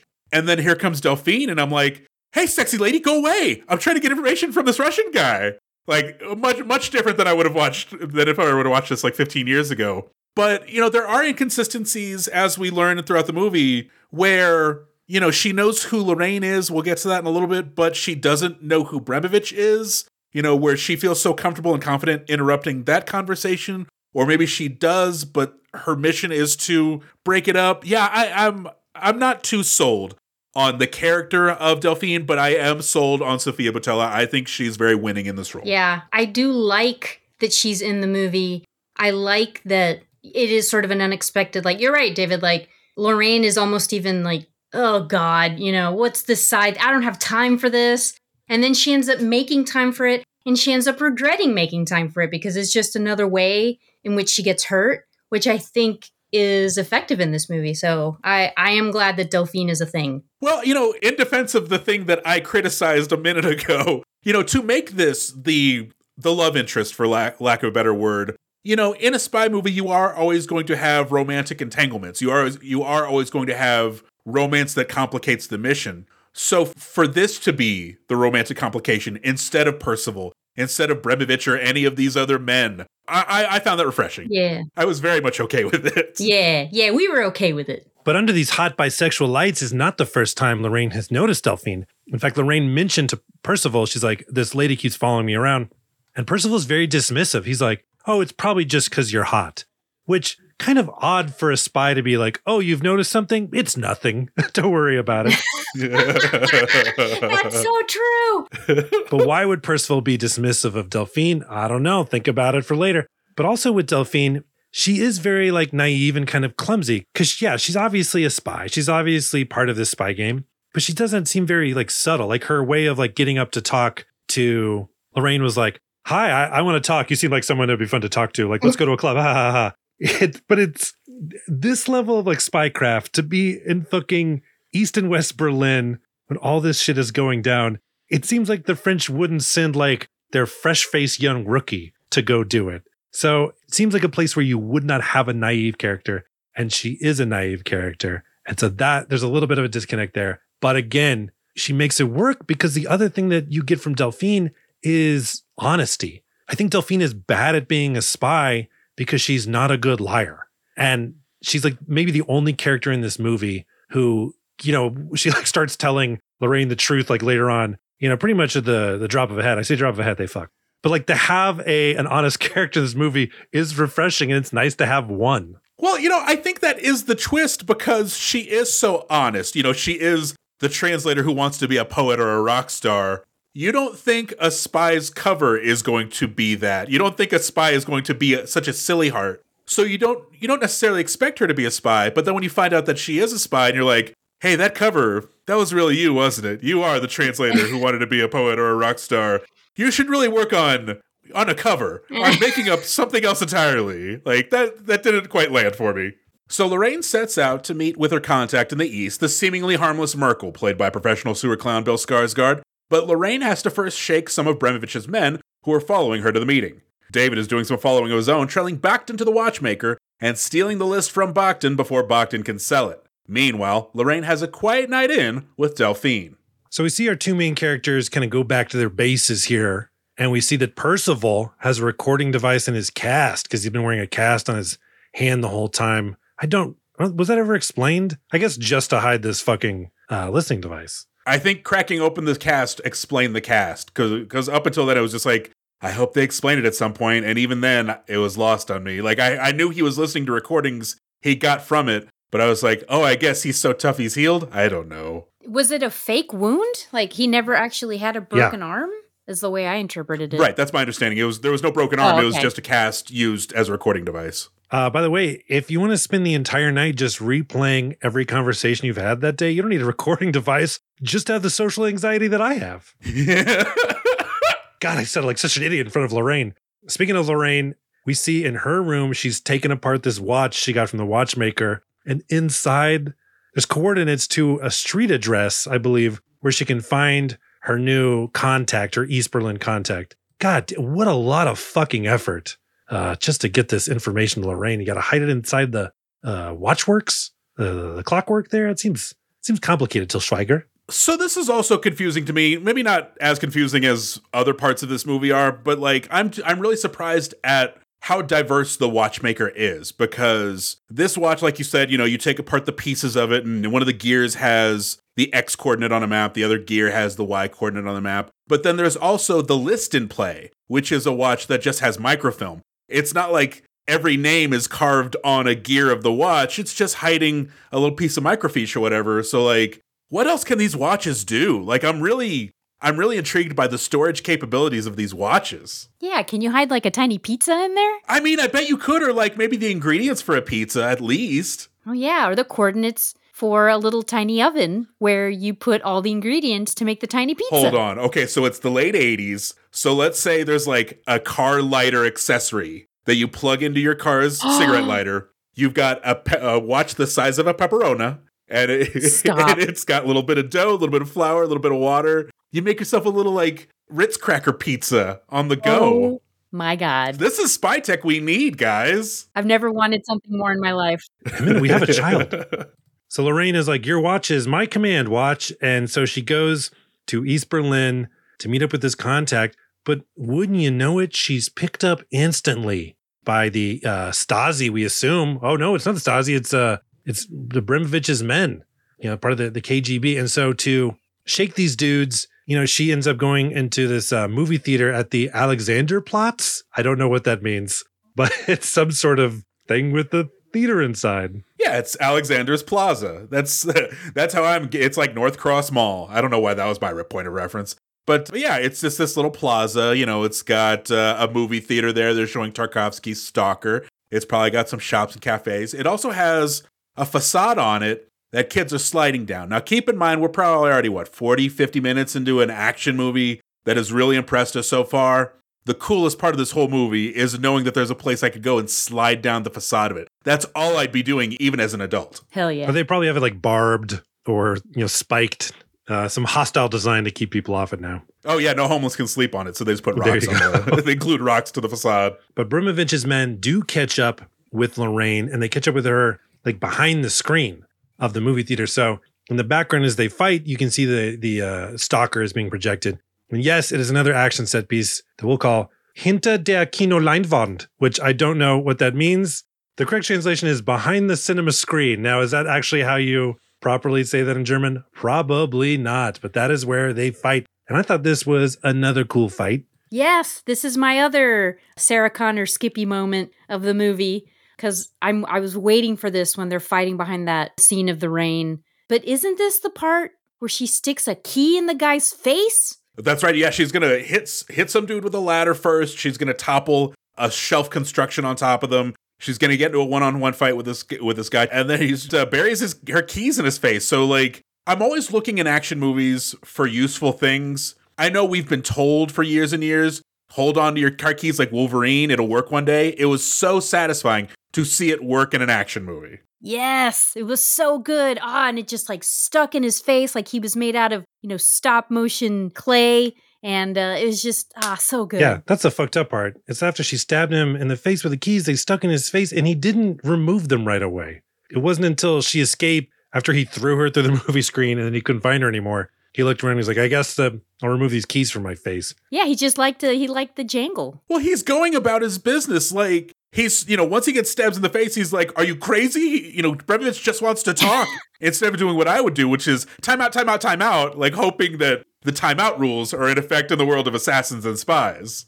And then from then on out, at least the second time that Mac and I watched it together, we started calling that guy Keys. Oh no, here comes Keys. But Lorraine escapes. She meets with Bill Skarsgård, her contact, and then she goes to the club to meet up with Delphine. And her and Delphine, they're vibing, right? But here's the thing. It doesn't take long before Delphine's like, yeah, I know who you are too. I know you're Lorraine Brodden. You're not just some like lady I picked up. And then Delphine also reveals that she's French intelligence as well. But here's the thing. Even though they're here under false identities, the tension is real. They start grinding up against the wall of a bathroom in this club. And then we get a thrust cut. That's right. We go from thrusting against the wall of the bar to not quite a match cut, but like, an edit there that takes that thrust. And now we're in Delphine's room, we assume, right? I think it was Delphine's room. I think it was. I don't know. I'll be honest with you. So in my little side notes that I keep, just breaking down the movie beat by beat, I tongue-in-cheek put notes break, but I'm not going to lie to you. I don't really have a lot of notes for this section of the movie. I seem to have been distracted for a part of it.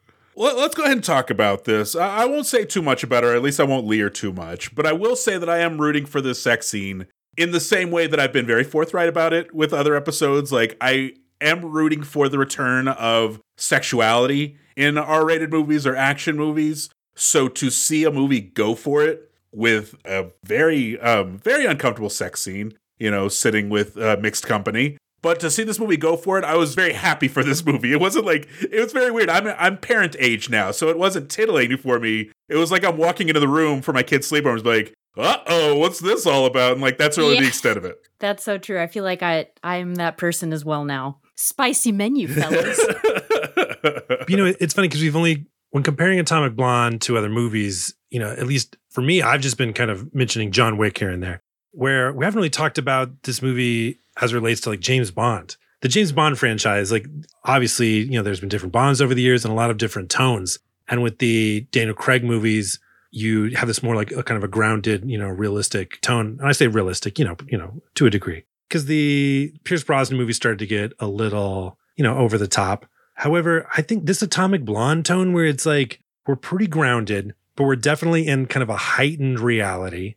I feel like, honestly, this is like kind of a perfect tone that I would not mind seeing like a more stylized James Bond take on. Although, I like those Daniel Craig movies so much, I wouldn't change them. So the fact that James Bond has bedded like 1,000 women, yeah, Lorraine Brodden, she needs to catch up. We need her for if there are sequels, and please God let there be. Just let's get that body count going in both directions. Murder and fucking. Yeah, murder and fucking. Why isn't this podcast called Murder and Fucking? For lots of reasons. Maybe this will just well out. There's a lot of reasons why.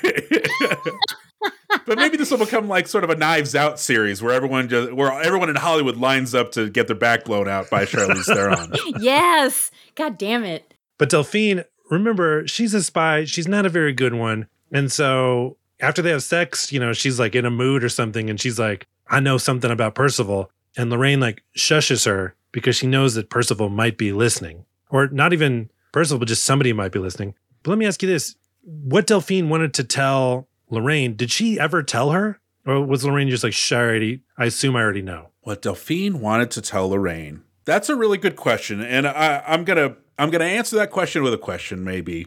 Do you think this movie has an unreliable narrator? Do you think there are aspects of this movie that just exist as a story that Lorraine is telling? Oh, interesting. Because right now, when you ask that question of, did Delphine tell Lorraine, I always assumed yes. And I just assumed that we didn't hear it.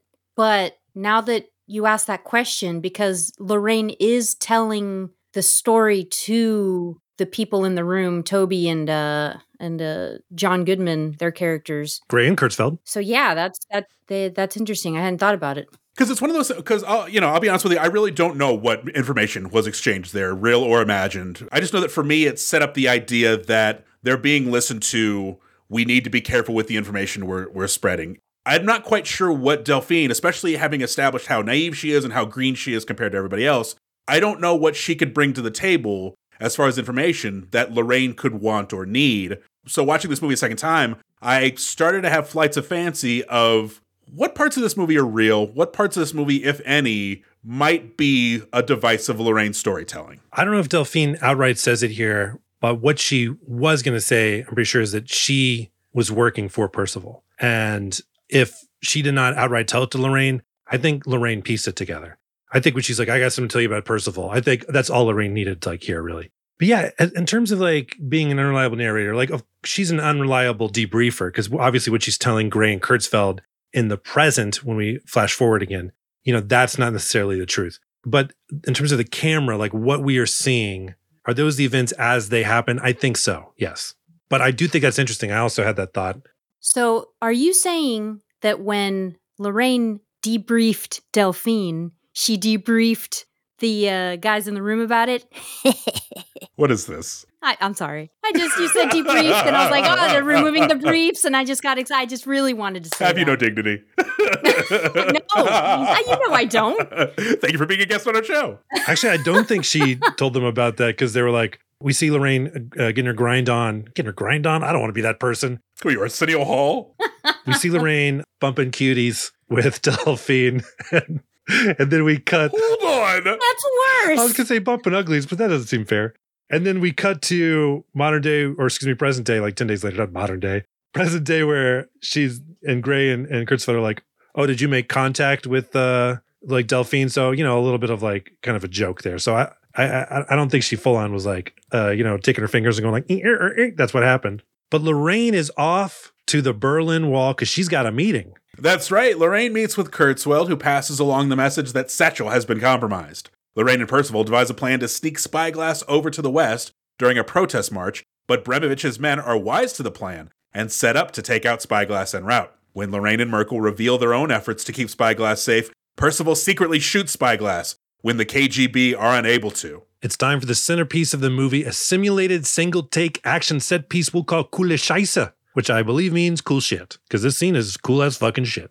It sure is. Lorraine kills an entire building full of KGB agents and then tries her best to drive Spyglass across to the west, but their car gets rammed into a river. Spyglass drowns, and the memorized list dies with him. Guys, are we going to talk about the umbrella scene? We'll get there. We'll get there. I was worried we were glazing over it. No. It's in this chunk. But first, let's talk about the meeting with Lorraine and Kurtzfeld. They're meeting at this sort of outpost overlooking the wall from the west to the east. Kurtzfeld gives her some very vague information. It's kind of watch your ass. Hey, they're bringing in the CIA to clean up a lot of this mess, so you're in it upside down. Be very careful. And kind of pokes her with the newspaper. Like, you know what I'm talking about. And she keeps the newspaper and holds on to it. Well, in that newspaper, there's like an ad for a hotline. She calls that hotline, And can you recall what was said on that hotline? It was sort of this movie phone recorded message. So in the movie, the first time I watched it, very clearly it said to me, Satchel has been compromised. Click, that's it. So Lorraine now knows whoever Satchel is or was,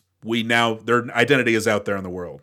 So watching this movie the second time, as I do with the captions on, in case I want to catch any information that I missed the first time, the Amazon caption said Central has been compromised. Which, look, if I'm hearing impaired, there's a big distinction between those two translations. Like, I sure hope the closed captioning didn't get it wrong on this one.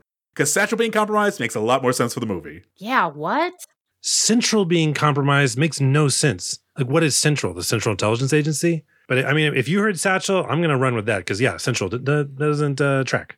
I'm also crazy hard of hearing, so like that could very much be on me. But the first version that I heard made a lot more sense for the movie. So we previously saw a scene where Backton was trying to sell the list that he got off Gascoigne. Because I guess, again, it's in a watch. He was trying to sell that list to the watchmaker or tell the watchmaker that it was for sale. And then Percival, I think, stabs Backton in the face with what? In the head with something. A screwdriver? A screwdriver, yes. There's another classic moment where I ask a question out loud and the movie is like, here, stupid. I was like, wait, doesn't Percival have the list? Why doesn't he care about the list? And then like that second, we cut to Percival like looking at the list. I was like, oh, sorry.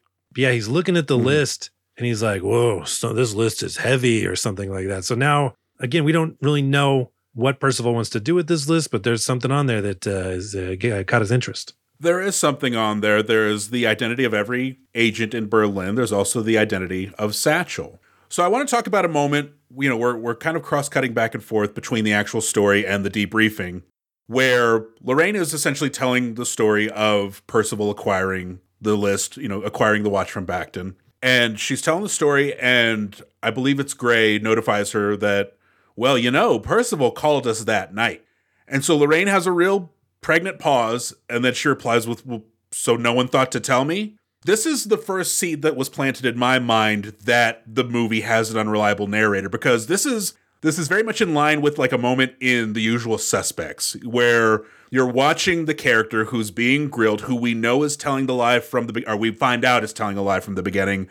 We watch them sort of call an audible on their own story and have to shift midstream. Like, because my assumption is Percival calls the home office that night, tells them that Satchel is Lorraine, and so they have that information. They're going into this debriefing with that information.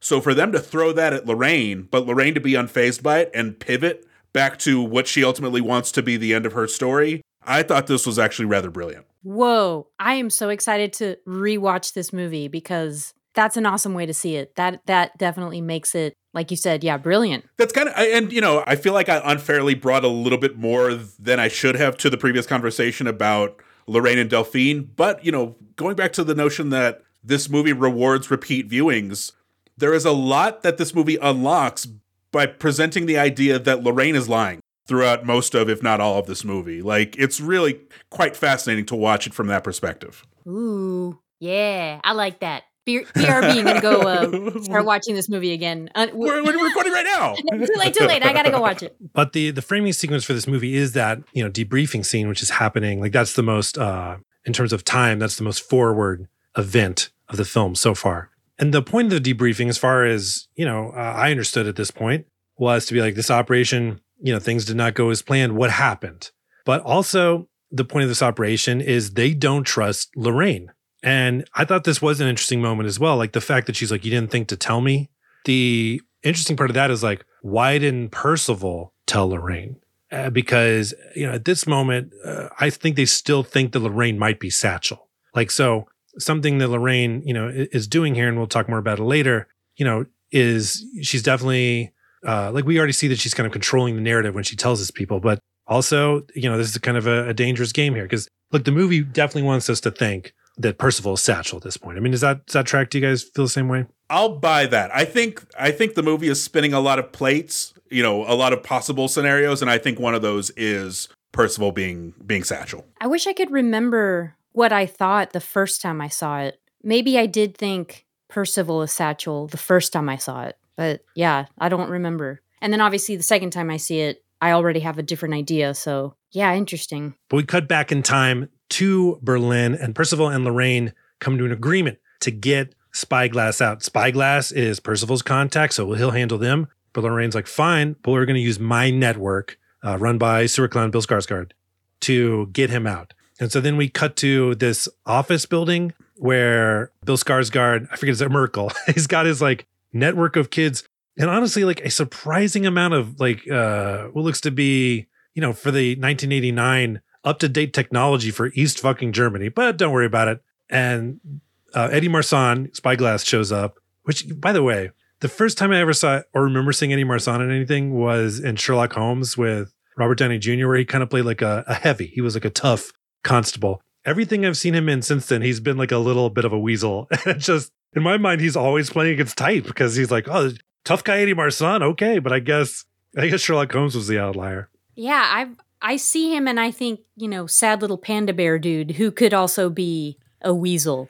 Yeah, I spent a good half of the movie going, who else does he remind me of? Like, I wasn't so concerned with his career. I was concerned with the career of the person he reminded me of. I figured it out in the second viewing. It was Nate from Ted Lasso, but no one cares about that.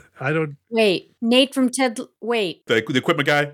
Oh, yes. Yeah, he's kind of got that like Weasley quality, but also like, well, I can't be mad at you. Yeah, like, oh, you're so beta. Wait a minute. You're not, though.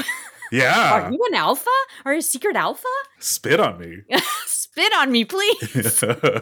But Spyglass is not alone. He also brought his family because, of course, if he's going to be smuggled over to the West, he's not going to like leave his family to get murdered by Stasi, KGB, whoever. But yeah, they make Spyglass like shave and change clothes, so he looks more like a funky, cool West Berliner and not an uptight East Berlin guy. This was a fun detail because, for someone to be such a good spy, to realize, oh, they're going to smell you. Like, you smell like East Berlin cleaning products. Here, wash yourself with this, shave with this. I like this sequence. There is a bit of dialogue here also that, again, will reward you on repeat viewings, where Lorraine is sort of calming Spyglass down, letting him know, hey, I've never lost a package. We'll figure out the situation with your family. We're going to get you across. And they're just having a conversation. And Spyglass says something to the effect of, did Percival tell you I memorized the whole list? And right now, going in cold, watching it for the first time, we suspect, this is kind of where we start to suspect, oh, Percival is Satchel, and Spyglass knows that. But watching it on repeat viewings, and we'll get to why it's interesting later on in this episode. But man, again, there's little pieces of this movie that when you watch it again, really hit differently. Like, this was, for Lorraine to play it cool during this exchange, kudos to Lorraine. Yes, I also, it being the second time that I've seen it, I also was like, I like this. I like this scene. This is sneaky right here.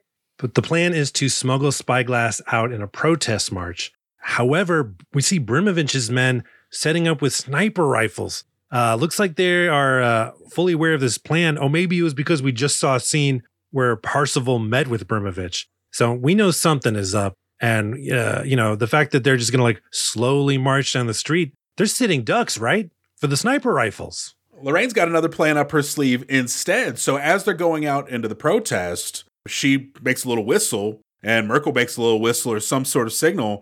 And out come a cavalcade of umbrellas. Every one of these protesters has a black umbrella.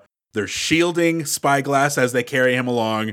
This was fantastic. This was a really good fuck you to Percival. Like, I am one step ahead of you, good sir. I enjoy it. Yes, I love that. But it did make me wonder about the protesters themselves. I was like, is this cause lost? Are they even protesting this thing they're supposed to be protesting? I think it connects. Well, because, going back to Merkel's involvement in this plan, or, I guess, his involvement as Lorraine's contact, when he and Lorraine first meet and she's sort of grilling him on, well, what kind of network do you have? Like, what can you do for me? And Merkel intimates that there's a lot of disaffected youth in Berlin, so I can get together a group of people who could help us out. So I think this is just one example. It's almost an act of defiance. It's almost an example of, look at what we can do when we put our minds together, when we unify. Oh, that's awesome. Thanks, David. Man, I'm going to have an even better time the third and fourth time I watch this movie. But also, I think at this point, we're like maybe under 48 hours left to go before the Berlin Wall starts to get torn down. So like this protest, like, at some point, like East Berlin is reaching a tipping point. I'm not up on history enough. I don't remember the exact event that they're like, all right, tear it down. We won't shoot you. But we're real close. We're real close to that. But Percival, up until this point, has been more than happy to let other people kind of do his dirty work. But with these umbrellas up blocking the KGB snipers, Percival has to take matters into his own hands. And as Lorraine is like walking Spyglass, all of a sudden you hear like, I don't know if you hear that like muffled, like, compressor, a gunshot. And, Spyglass like jerks over like he's been shot. And then we see that, kind of a sly, like underneath the arm, underneath the coat, the gunman is Percival. He shoots Spyglass and he pushes Spyglass's family into a cab, ostensibly to go across the border. Now that Spyglass has been shot, I think there's KGB starts to open fire. She's like, Spyglass, we got to get you to safety first and deal with this bleeding. She's like, we have to deal with this sniper now or we're going to be like dealing with it the whole afternoon. So she actually like rushes into the building where she thinks the sniper is. And here we fucking go. Yes, here we fucking go. Ximena, you want to start us off. So walk us through what happens next and how are you feeling about this? I mean, me watching it a second time, I was like, here it comes. She's going to kick some motherfucking ass. And the best part about it is that it's going to be super long. There's going to be no music. And it is going to be so realistic. And you said earlier that this movie there's a lot of fatigue. Like they're really good at showing fatigue and how much energy and strength and just how much it takes. And this scene, that all comes into play. Just unrelenting. I get excited about it. I'm like, hell yes. Just watching Lorraine kick some ass the way that she does. It's like a video game too, because there's all these levels and all these people. And then Spyglass at some point like finally kicks in. It's like helps her out. Oh, there's two more. And then I don't even know what to say. I just love it so much. No, it is a lovable centerpiece of this movie. It's essentially, it comes off as a one shot. It comes off as a oneer. There's a few edits here and there, so it's not quite accurate, but it's left to make you feel like you're following Lorraine up the steps, taking out the snipers, coming back down the steps, taking out everybody on the ground level. It feels like one unbroken shot. This is awesome. This is damn near breathtaking. I'm going to say cumulatively, I'm going to give this a mark out moment. It's really more of like a mark out moment snowball because of the one shot gimmick of it, for lack of a better term, for the one shot device, I guess. Because it's just all momentum. You watching this for the first time, not really knowing how it was going to go, seeing her take out the first couple guys, that was awesome. But then to realize the camera is still going. And, when you're watching it the first time, you kind of want to be sort of a film dork and be like, well, let me see if I can find the edits here. Oh, there's a splice. Okay. When she gets thrown up against the wall, that's a really quick cut. That's the stunt person, and then they swap it back out. But I think the beauty of the oneer device in this moment, it's okay if you're looking for the seams, but at a certain point you have to realize, well, what if this wasn't one unbroken shot? What if this was Lorraine's real life? She doesn't get other takes in real life. She doesn't get to say timeout and redo her hair or wipe the blood from her face. Everything she's doing in this moment is being captured for film in this moment. So by the time you do get to her fighting her last few people and she's huffing and puffing and just like feral yelling, you absolutely feel that. This is all going to be one gigantic mark out moment for me. Yeah, so good. One of the things that I noticed too was wondering, she seems to be just as tall as everyone that she fights, which I feel like is really interesting.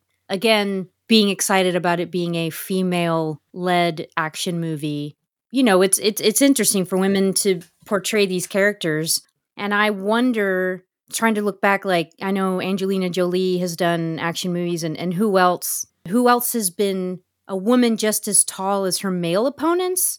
Because it just seemed, I don't know, there's something about that visual too, especially at the end where she's fighting Keys and they're both on the ground for kind of an extended period. Both of them are fucked up. Both of them are like just barely getting up, and then they both get up and they are the same size, at least height-wise. I don't know. That it made me notice everyone's physicality a lot more, this entire like sequence. The beauty of using Charlize Theron in this movie is that you don't have any moments in this movie where some man has to be a man, where he's like, oh, look at this little lady. Come on, you get the first shot.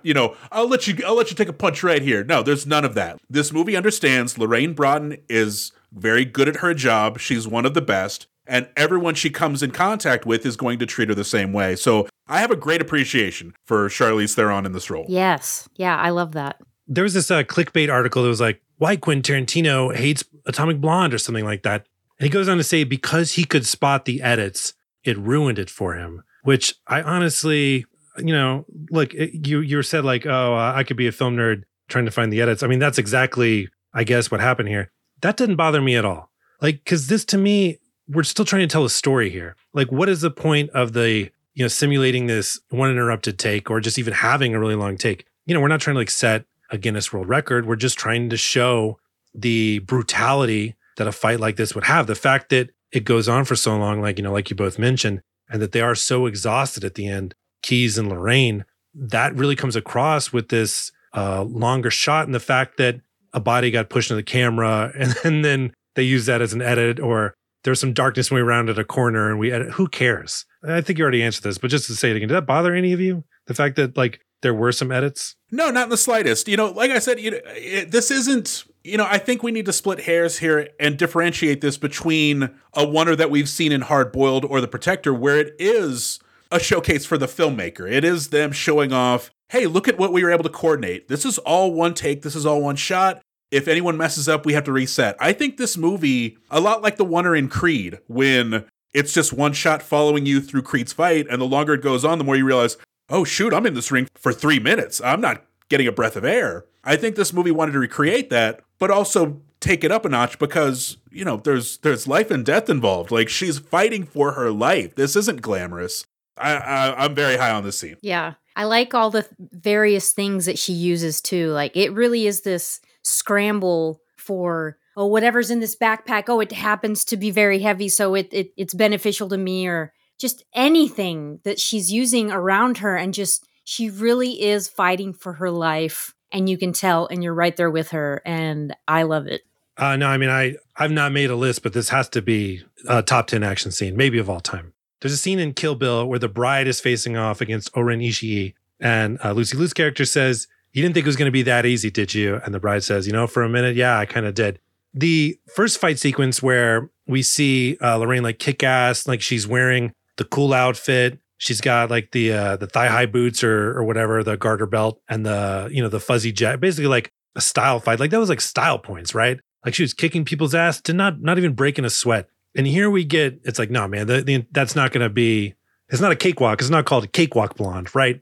And so this fight is fucking brutal. And because Spyglass is already hurt and he's bleeding out. And because Lorraine is going to go up against enemies that are bigger than her, she has no time to fuck around. And you get that right from the get-go. There's a scene where a dude comes, boom, boom, boom, boom, boom, stabs him like multiple times, like, fuck you. That was my first mark out moment. She beats up some other dude, goes back to that guy she stabbed a couple times, stabs him right in the fucking neck. That's another mark out moment for me. Yeah. Then she meets up with Daniel Bernhardt. This is like in the top floor. And they're fucking, just going to town on each other. At some moment, they're both exhausted. He's coming for her. She hits him with a fucking hot plate. And you just like hear the dong of that metal. I was so excited about the hot plate. I was like, what is that? A hot plate? Yeah. And then, to muster up that energy, at some point, she rushes him and she does this like feral scream, like you mentioned. Another mark out moment. And then they're in close contact with each other. Keyes is like choking her out, but Lorraine, has grabbed a corkscrew bottle opener, right? He says something, he calls her a bitch. She starts stabbing him in the face with this fucking corkscrew bottle opener, and she says this. Am I a bitch now? I don't think I've ever gone straight from a Jesus fucking Christ straight into another mark out moment faster than this, because it was like, oh God, oh hell yeah. But oh my God, seriously, what an exhausting scene, but just amazing. And then it doesn't stop. I'm also going to have a mark out moment here too with the I'm your bitch now line. I tried to keep this all as one mark out moment. It's one giant snowball of a mark out moment, but to put a button on it like that, when someone calls the female lead a bitch, that's going to be instant permission slip signage. So it was just a matter of time before he got his comeuppance. So to get it in such a satisfying way, to get the corkscrew to the face, to get her remarking, am I a bitch now? This will be my third mark out moment of the movie. And after she clears the building of these KGB agents, they could have cut right there. They could have gone back to just like regular cuts, regular speed, but no. Then she gets Spyglass in a fucking car, and then they're driving, and then like as they're driving, like now we get some music coming in. You know, they're shooting other cars. There's some good car crunching. Honestly, I'm reaching a point where I'm getting tired watching it. I'm just like, please cut, edit, or something. Ugh, I just can't sustain it, which is insane because what am I? I'm just laying in bed. Yeah, I like the part where you hear the muffled music, which is that the song that they play in the Vice City. And Flock of Seagulls. Yeah. Yes, thank you. Which I only associate with Vice City, the video game commercial. But you hear it muffled at first, and then a window gets shot out, and then you hear it at full blaring music. And I was kind of confused as like, wait, where was that music coming from? Who cares? Drive!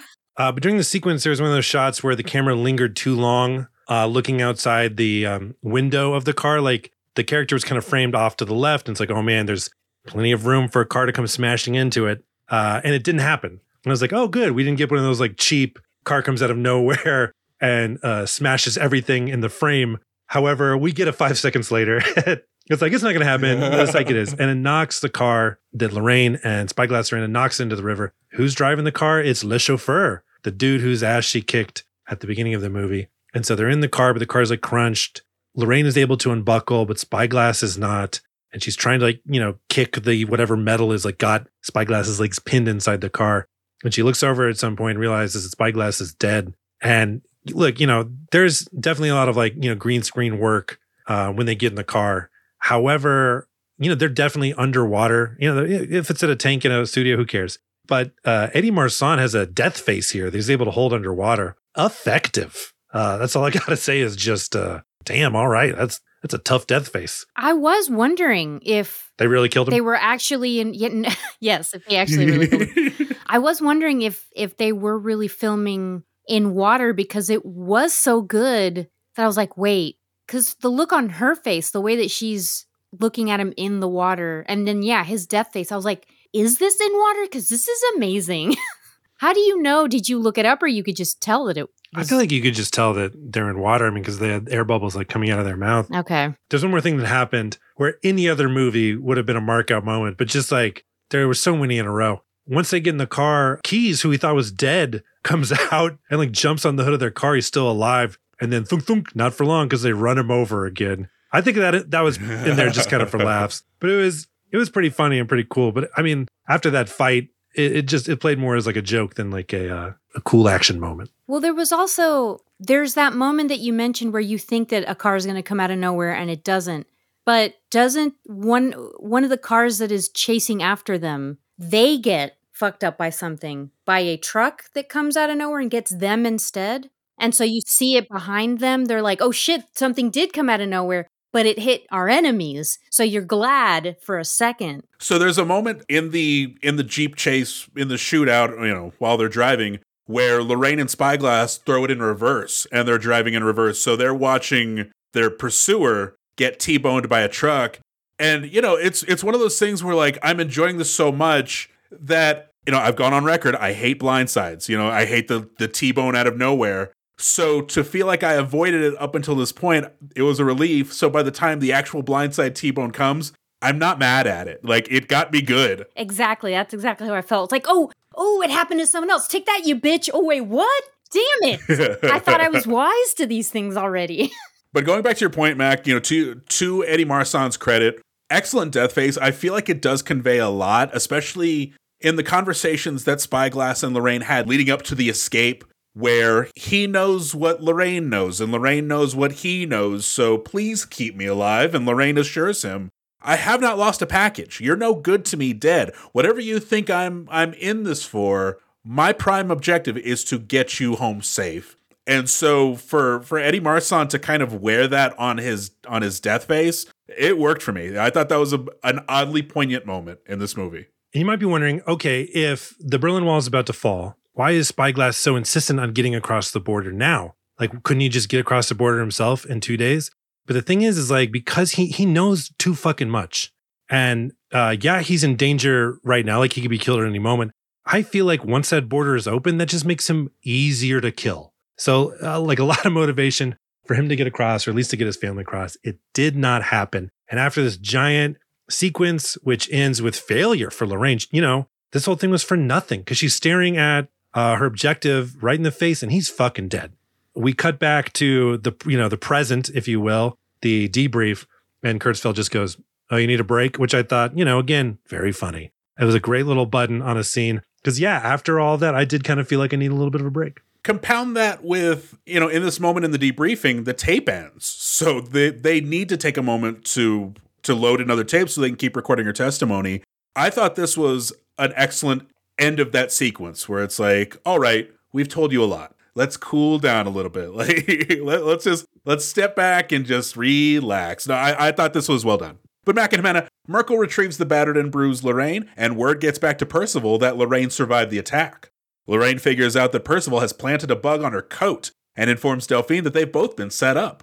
Delphine returns to her place to pack up and leave, but not before developing some important intel for Lorraine. Percival breaks into Delphine's place and murders her, and heads home to burn everything in his apartment, but Lorraine stops him from skipping town and murders him in the street. Lorraine takes Percival's watch containing the list and identifies him as Satchel. A surprising amount going into the third act, but let's get into it. Yeah, so Lorraine does get across, and how does she look after all this, this crazy encounter? Oh man, she looks like just an amazing beat up shit. I mean, just exactly the way you want her to look, because you know what she's been through. I love it. I'm like, yeah, look at her busted ass face. She earned that shit. She is traumatized and hurt. It is a look similar to a look that she gives off in Mad Max Fury Road, where she wears the apocalypse very well. She wears her mission very well. There are points in that movie where you could tell she just wants out. She's so exhausted. And I feel that in this movie as well. For her to still carry the glamour of a movie star. You still know you're watching a movie with this gorgeous human being, as the lead. But to know that she has been put through the ringer, this was well done. And again, I like that they drive home how cold she is, because so much of her character is cold, is in the cold, so many metaphors and things you can say about that. So in this scene, she's fucking freezing. She just got out of that freezing water. She saw her objective dead. She feels like she hasn't a friend in the world. She's been caught. She failed. She's out in the cold. And I like that they really drive that home. Even when what's his name? Merkel? He puts a blanket on her. I'm sitting there thinking, she's still wearing those freezing clothes though. So what is that fucking blanket doing? But I like it. Yeah. Yes, Ximena, let's get her out of those clothes. You're absolutely right. Let's get her nice and comfy. But Lorraine realizes that, hey, things are fucked up, but they shouldn't be this fucked up. Someone has been listening to every one of my conversations, it feels like. I think that person is Percival. And what does she discover? Max, she discovers that Percival has put a wire in the collar of her coat. We flash back to a scene earlier when she goes over to Percival's place. He very gentlemanly asks, may I take your coat? It's sort of tongue-in-cheek. But we're flashing back to that now and realizing, he took that opportunity to put a wire in her coat. And, she's in her hotel room, she's ripping it apart like it's the end of the conversation. The Berlin Wall is falling at this moment. The TV is playing that. So, it's all gone sideways for Lorraine, and it's very effective. Is this where we get that weird Kurt Loder cameo on the TV? This is where we cut to Percival in his apartment. He's getting ready to burn everything, except for the Jack Daniels. God, let's hope he doesn't burn that Jack Daniels. But we also see the MTV news footage of Kurt Loder, and it's this weird sort of not anachronistic, but it feels out of time, where he's talking about coming up next, sampling. Is that a weird thing to do? And it's we laugh at it now. Yeah. I mean, it almost is the point of the scene showing how out of touch Americans are? Because I think we did care about the Berlin Wall falling, regardless of whether Kurt Loder had another story to get to. But Lorraine realizes, oh my God, if Percival is listening to all my conversations, then he knows that Delphine, is on to him as well, or has been telling me about Percival. And so Lorraine goes over to Delphine's apartment, but someone beats her there. It's Percival. It's a very brutal scene where he kills Delphine. I mean, I get it. I did not enjoy watching it, though. I like Delphine. I didn't want her to die. Yeah, obviously the first time we watched it, I didn't know it was coming, and we were in a movie theater. But the second time, I knew it was coming, and I definitely got up to go brush my teeth or something. Because I was like, I just don't want to watch her die the way she does. It really, it hurts. That scene hurts for sure. Yeah, I'm with you both. I get that, but at the same time, I think this does set up a bit of conversation that Percival and Lorraine have before Lorraine kills Percival, where, you know, she chides him for it. She's like, you did not have to kill her. Like, you knew she's in the minors, we're in the majors. You could have treated her better than that. And Percival remarks something like, well, you know, look who decided to develop a conscience all of a sudden. You know, I've seen the list. I've seen what you've done, what your history is. But I think this murder set up the punching of the permission slip at the end, you know, because up until this point, you never really know. We might have still kind of thought Percival was a lovable scamp. You know, he did shoot Spyglass, but maybe he had his reasons. But this very clearly tells the audience, no. Percival's going to get his and you're going to enjoy it. And that conversation happens because Percival, after, you know, burning down what he can, he's on his way out of town. He has to leave his beloved city of Berlin.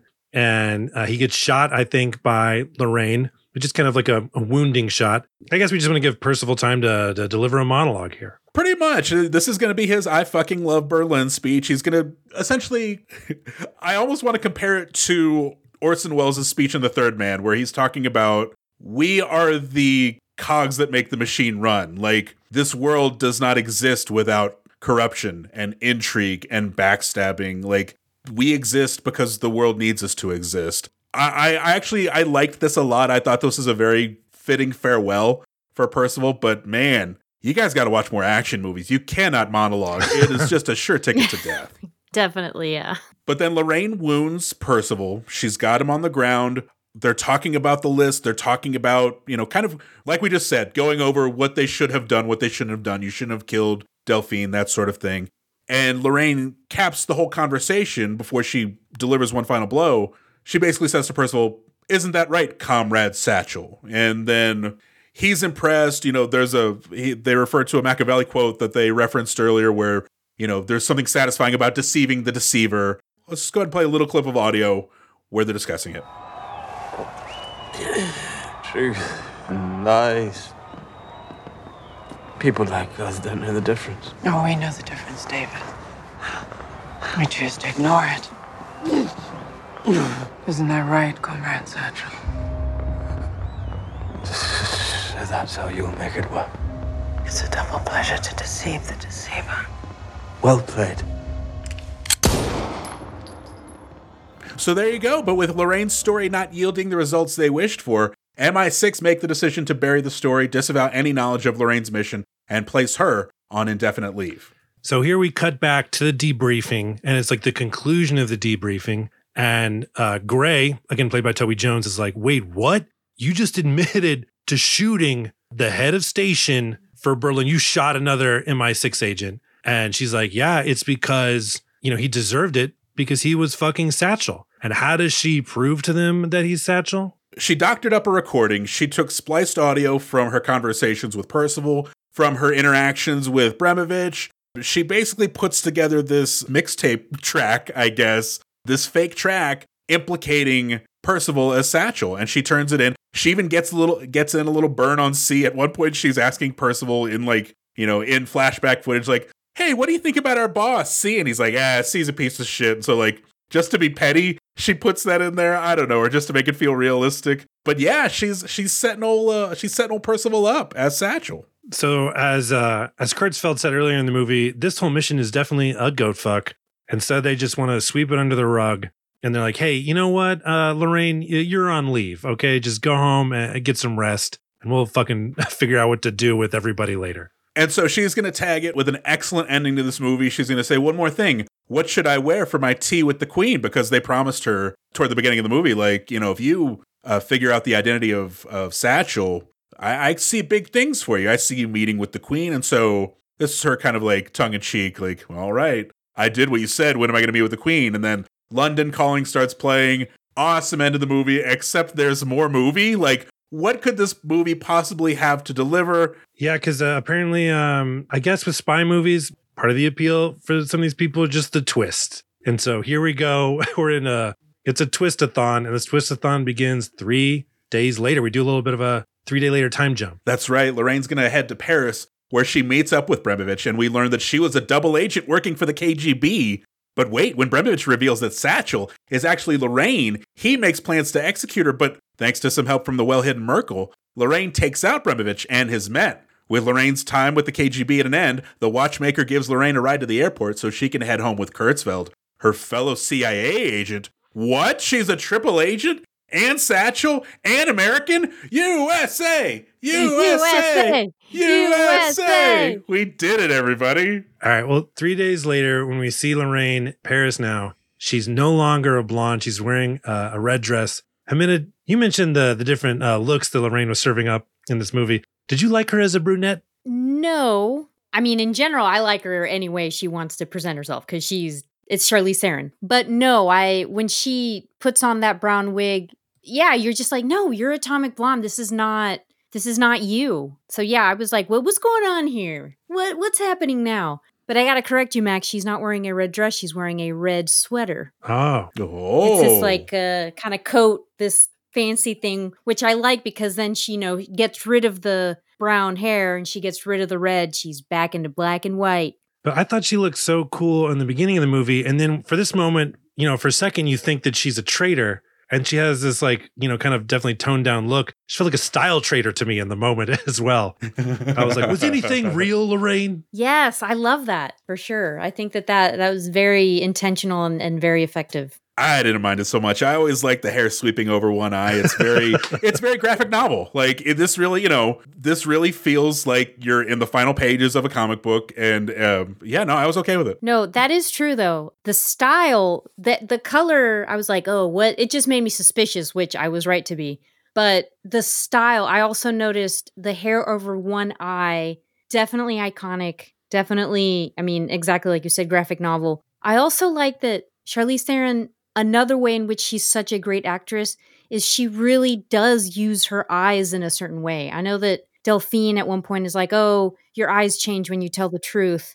That's an interesting thing to say to Charlize Theron, the actress, as well, because she just has a way to express, like in that moment when she's wearing the black wig and she realizes that this guy is about to pull something on her, her eye does this thing like I don't know how to explain it, but she's just so effective with her face. And so the fact that they only left one eye open like that, and you can tell that it's almost like her internal computer is scanning like, okay, what do I do? What do I have at my disposal? There's a gun in the ice. Okay.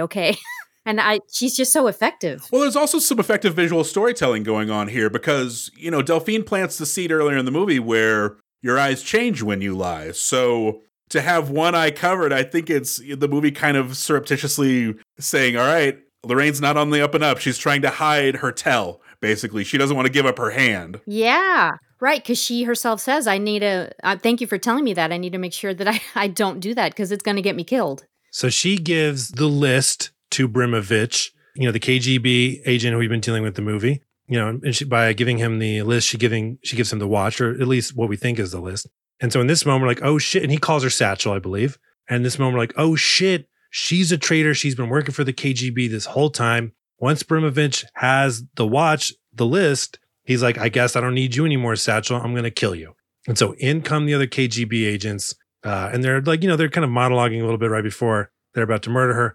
And they very methodically start laying down like some plastic tarp or a body bag. And Le Chauffeur is like, hey, be a professional. Can you please stand here so I don't have to drag your body after I shoot you? Something about people coming in a room and casually setting up plastic bags for killing you. Even though I felt in this moment pretty sure she was going to live, that was terrifying. Yes. When he says be a professional, you almost for a second doubt, wait, is she caught?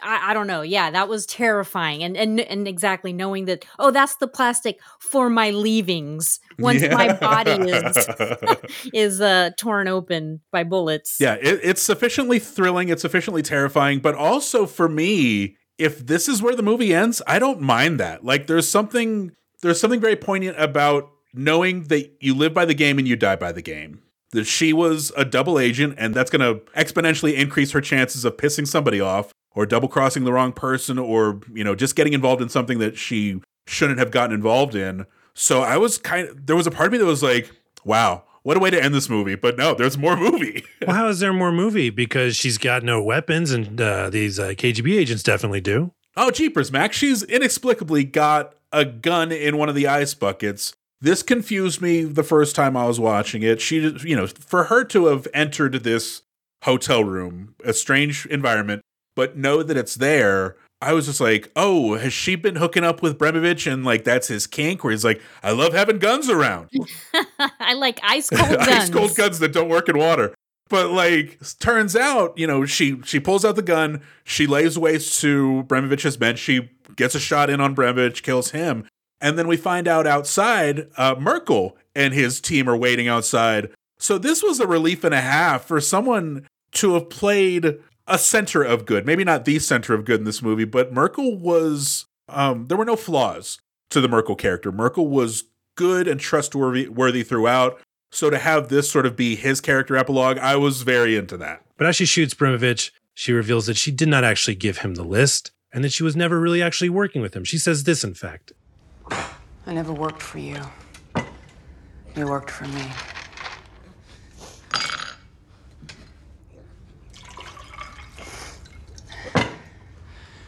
Every false intel I gave you, a rip in the Iron Curtain. Every piece of intel you gave me, a bullet in my fucking gun. I want my life back. After disposing of Bremovich, she walks outside, and then, Merkel is there with the support crew ready to clean up the KGB bodies. We then cut to a runway. Guess who drove Lorraine to the runway? It's the watchmaker, Til Schweiger. He was her man as well. She gets on the airplane. Who's on the airplane? It's fucking John Goodman. Kurtzfeld. We find out, yes, she was a CIA agent posing as an MI6 agent who was posing as a KGB informant. Kurtzfeld gives a nice little callback to the little game they were playing in the debriefing where he's like, you have to call me a cocksucker. and and she's like, hey, I just want to go home. And that is the end of Atomic Blonde. Man, in that moment when the movie is, when we roll credits or whatever, I wish I understood it. You know what I mean? How do y'all feel? I definitely was still confused this time around. Like, I don't think I quite get it. You mean? Just like all the moving pieces, like, all of her motivations, everything she did, it didn't perfectly sync up in my mind. I was still like, huh? I guess if I did have a feeling like that, it was more that I need to rewatch this because I definitely missed details. So yeah, maybe I did feel that way. Like, I need to see this again. Yeah, definitely. After watching it for my first viewing, I was comfortable in the notion that I was going to watch it again. Like, by the time you get to the end, I'm like, I'll see you on the second viewing. That's where I'm going to pause, take my notes, figure some stuff out.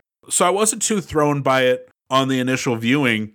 I think watching it the second time is kind of where the unreliable narrator theory started to develop, just to plug in some gaps. And by that, I mean, it's pretty goddamn impressive to be a triple agent, especially when you're in such close quarters like Berlin, when you're in such a powder keg of intelligence activity. You have the Stasi there, you have the CIA, you have the KGB, you have the frogs, you have the French intelligence that's there. But it's one of those things that reminds you or reinforces the notion that this movie has to exist in the 80s. Much like we were talking about with The Incredibles, where if this movie existed in the time of surveillance, someone would have spotted Mr. Incredible changing into his uniform or his outfit and his card changing, and that would have been his cover blown. So for this movie to exist in the 80s, pre-technology, where you have a little more leeway for someone being such a good agent that they fool every intelligence agency, I was on board with it, but I knew that I was going to have to do some homework on and further viewings. And before we get into our markout moments and punch-ups, etc., because of what we learn at the ending, it kind of reframes what we just saw, right? I do want to talk a little bit about it, because the reason why I feel like this plot is confusing, or it lends itself to leaving me, the viewer, with a little bit of a head scratcher, is because the key characters, Lorraine Broad and Percival, are loyal to their own motivations above all else. Also, side character Bakhtin, right?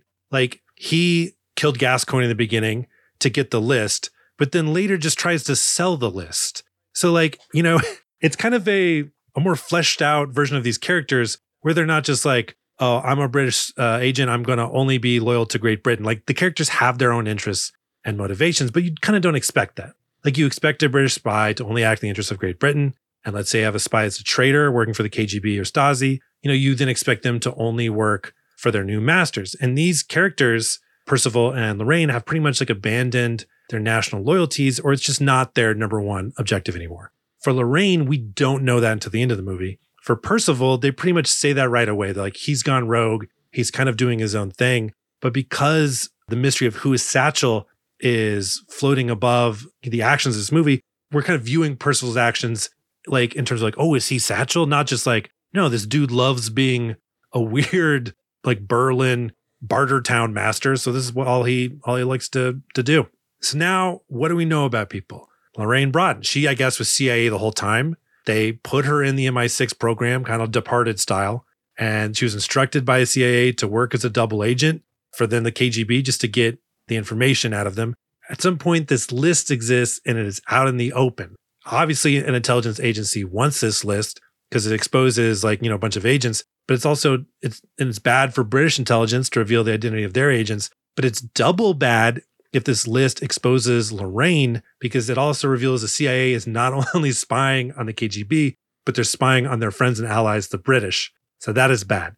So Lorraine Broughton, what are her objectives? She wants to get the list.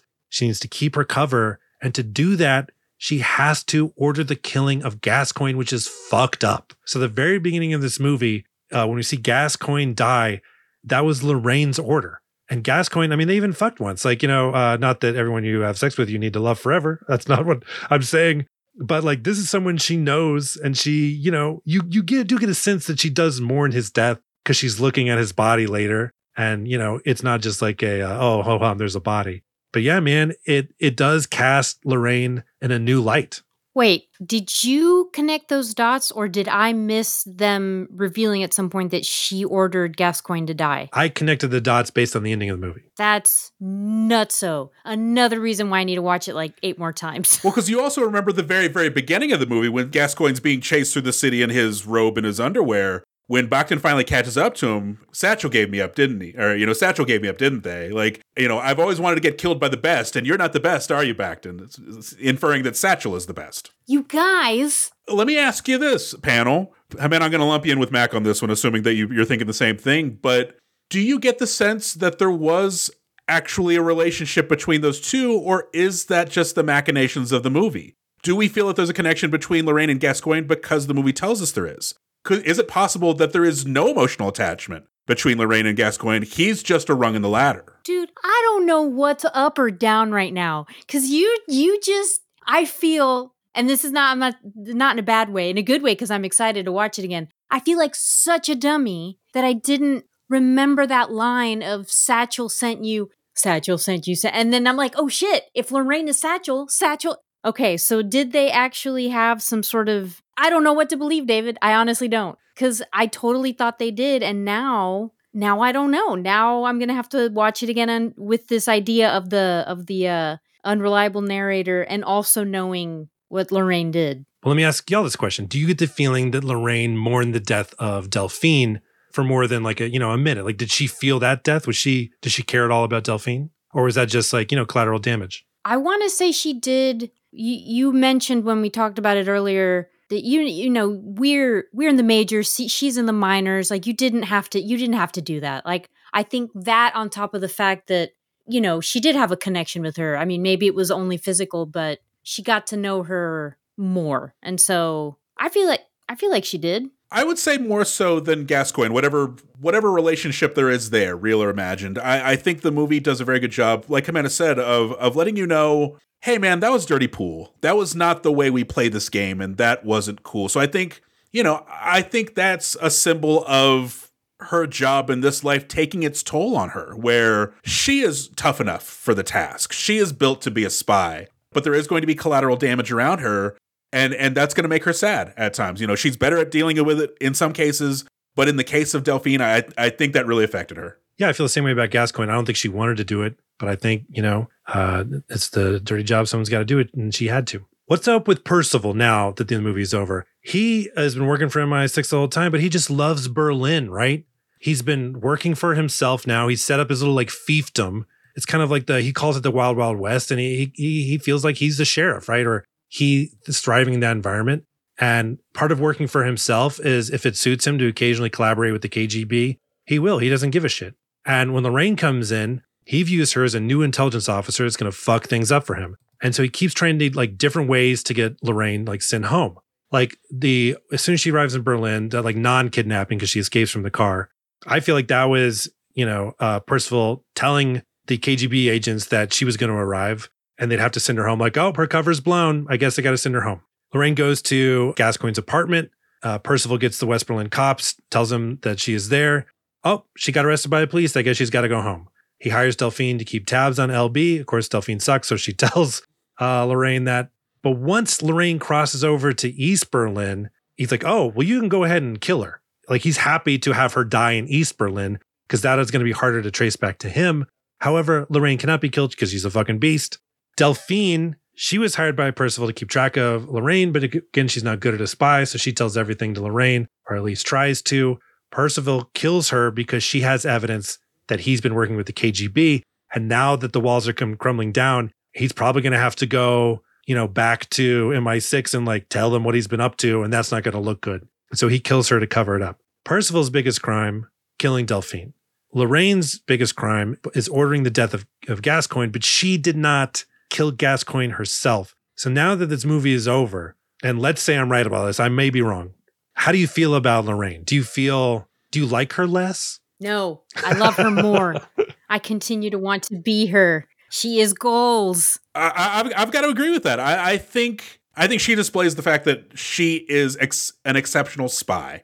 This is a spy movie. You want to see who can come out on top, who can con the con artist. And she's excellent at it. Yeah, I agree. It shows the lengths that she is willing to go to get the job done. Does it make her a good person? No. Does it make her a formidable force? It certainly does. Here's what I'll say about Lorraine, and here's why she comes off better, in my estimation, at the end of this movie. Because as we get to the end of this movie and she's taking care of Percival and trying to pin him as Satchel, she remarks that, she knows that he was the one who set them up when they were trying to get Spyglass across.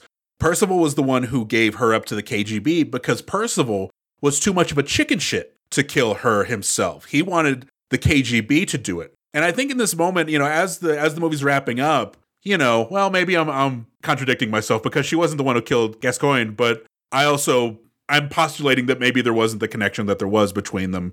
But if something needs to get done, Lorraine's going to do it. That's the thrust of this movie. Everyone thinks that she's just there to collect Gascoigne's body and split. She's not going to carry out this objective, but no, she's there the whole time. She knows what she's doing from beginning to end, and there's something very satisfying, especially in a spy movie, especially with the movie with so many twists and turns, to know that someone knew their place the entire time and was 2 moves ahead on the chessboard. It was satisfying to me. God damn, these spy movies requiring all this extra talk, and now that is definitely the end of Atomic Blonde. All right, how many mark-out moments do you have in this thing? How many moms, David? I had 3. How about you, Mac? I had 5. Ximena, did you keep track of your mark-out moments? I had 8.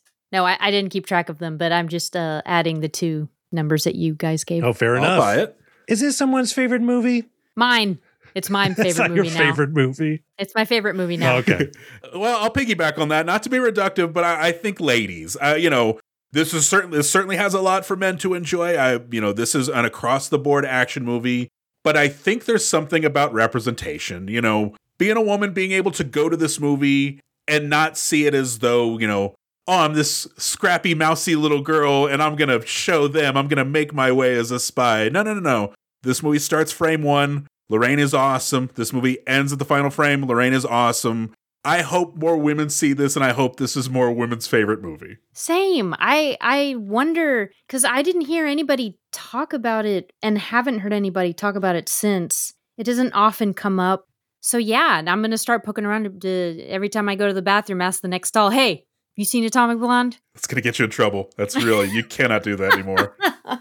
Mac, what do you think? Is this someone's favorite movie? I think so. Charlize Theron definitely has to have her fans out there. If you're a fan of Charlize Theron as an action hero, I mean, it's either this or Fury Road, I feel like. And yeah, I mean, the amount of style and style points this movie has, it's got to be someone's favorite movie. Guys, I just said it was mine. Damn it. I mean, a civilian out there, civvy. All right, time for some punch-ups. We're the Ultimate Script Doctors. Everybody knows that. David, how would you fix this movie? How would you punch it up? Mac, I've got none. I have no punch-ups for this movie. This movie did exactly what it set out to do. I am not going to stand in its way. However, maybe like a post-game?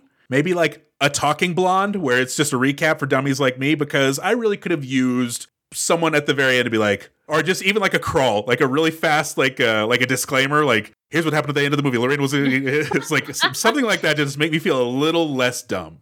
I'm right there with you. I want one of those like reveal montages. When Lorraine was thinking back of like, oh, how did Percival hear all my conversations? We get a flashback shot of him grabbing her coat. And then she's like, oh, it's in my coat. God, why didn't we have it one of those at the end of the movie? Like, usually when movies do this, I'm like, you don't need to remind me of something I just fucking saw. But go ahead and do it. Have some real dumbed down flashbacks where we see like what Lorraine has actually been up to this whole time. Really drive it home. Just dumb it down for me. I'm a dummy. So I don't have to like sit there and like type out my theories afterward. Wait, that sounds, yeah. I like that idea of seeing a little flashback like that. Even something like at the end of like Fast Times or at the end of like Three Kings, where they're, telling you what happens to the group after this moment that we're following them in the movie. I remember Three Kings was like, Mark Wahlberg opens up a carpet store and George Clooney goes to Hollywood and they never found all of the missing gold. And I'm like, that's satisfying enough for me. Like, just have a satisfying button at the end of this to wrap it up. Maybe not 100%, but just get you a little closer to feeling like there's closure with this movie. Well, I don't want closure because my biggest punch up is, why aren't there more of these fucking movies? Like, supposedly they're working on a sequel. I need 9 Atomic Blondes. Like, if Charlize Theron gets too old to like, it's like, hey, I don't want to be thrown through a plate glass window anymore. If she's not like Tom Cruise, who's willing to die on set, then yeah, maybe someone else could pick up the blonde mantle. But God damn it, I need to be on Atomic Blonde 3 by now. And the fact that I'm not is criminal. Yeah. If I wanted to see something in the sequel, it would be more of Merkel and his, you mentioned that he had his infrastructure of all these computer nerds that you're like, this is the 80s. You really have this? I'd like to see a little bit more of that and more of a partnership. Maybe the next movie, Merkel is officially working with Lorraine or something like that, because I think they made a good pair. Oh, he becomes her like her Q or her like Felix Leiter or something like that. I kind of worry about that stuff. That's why I always worry about the idea of sequels, because I'm like, am I going to regret that there's a sequel to this because they're going to fuck it up somehow?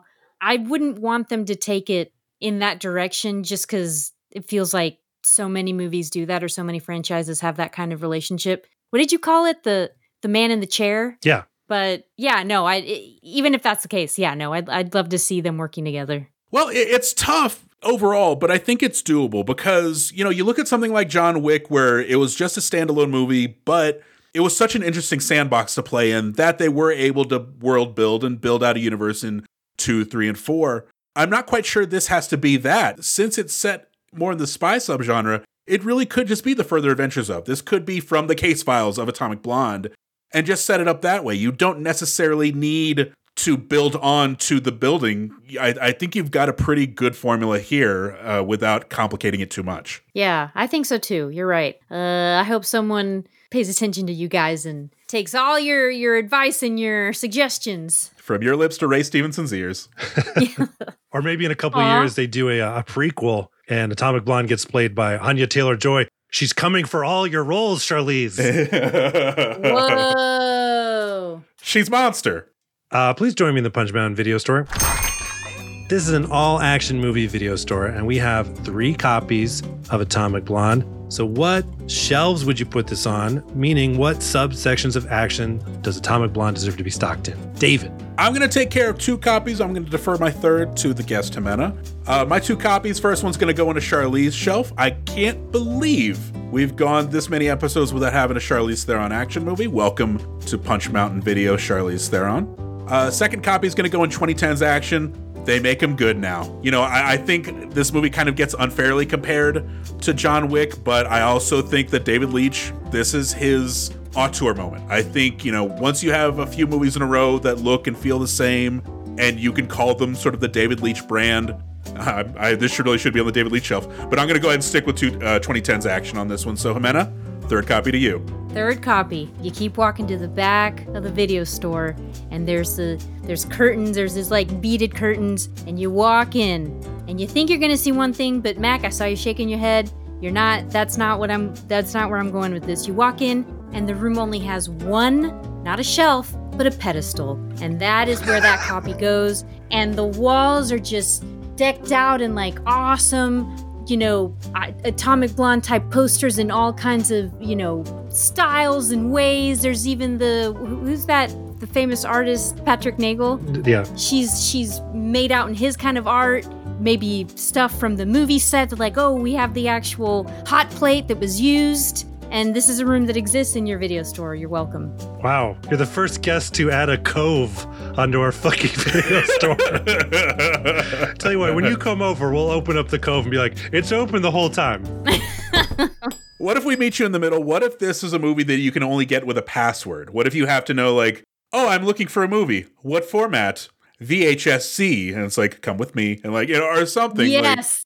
Yes. And then they just boot you into the alley. Like, get out. All right. If I can't have my Shirley's Cove, then the password will do. Cool. All right. Sounds good. All right. Now it is time to reveal the position of Atomic Blonde on Punch Mountain, a.k.a. the definitive ranking of action movies. Before we hear the judgment of the mountain, David Hada, where would you rank this movie? Let me preface this by reiterating, I don't like spy movies. They miss me. James Bond, never been a fan. Mission Impossible, they lose me very easily. Jason Bourne, still have not watched a single one. This shocks me. This shocks me to learn this. Please continue. Well, get ready to be shocked even more. I think Atomic Blonde is probably the best modern iteration of a spy movie that I've seen. I think it handles the tropes of a spy movie very well. It is able to create its own thing. It's able to go in a newer and sharper direction with the female lead, with Charlize Theron.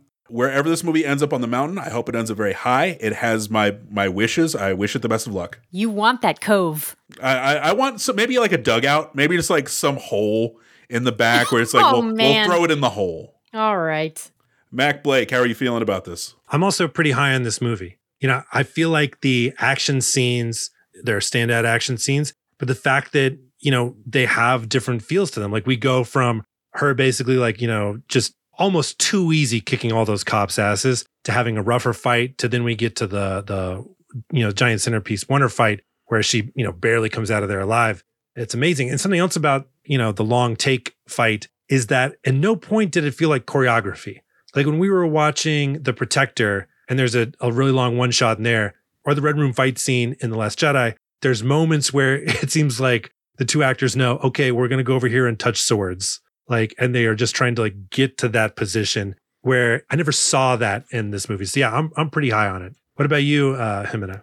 Are there any other movies out there, Well, if I could take a quick aside, are you a frequent viewer of the mountain movies with Mac? Do you get an opportunity to watch a lot of these movies, or is it kind of catch as catch can? No, I ask Mac what his homework is, and by that I mean what movie are you supposed to watch? And if I can, I more often than not, I get excited to watch them just because the fact that it's also an assignment and we're like watching it with purpose is fun, and I like watching movies and I like watching movies with Mac. So yeah. No, I mean, David, I frequently describe my feral wife's opinion about movies. I mean, half the time is, look, we've just made through a podcast. We've edited all the parts where it's just growling and scratching from Ximena. So I don't know if our listeners got really a sense of that. It's just 15 minutes every goddamn episode. We had to replace these cushions. We had to replace this chair. She chewed through the wood again. Like, I don't care. Stick her in the crawl space and finish the movie. Oh no, everyone, hide under your umbrellas.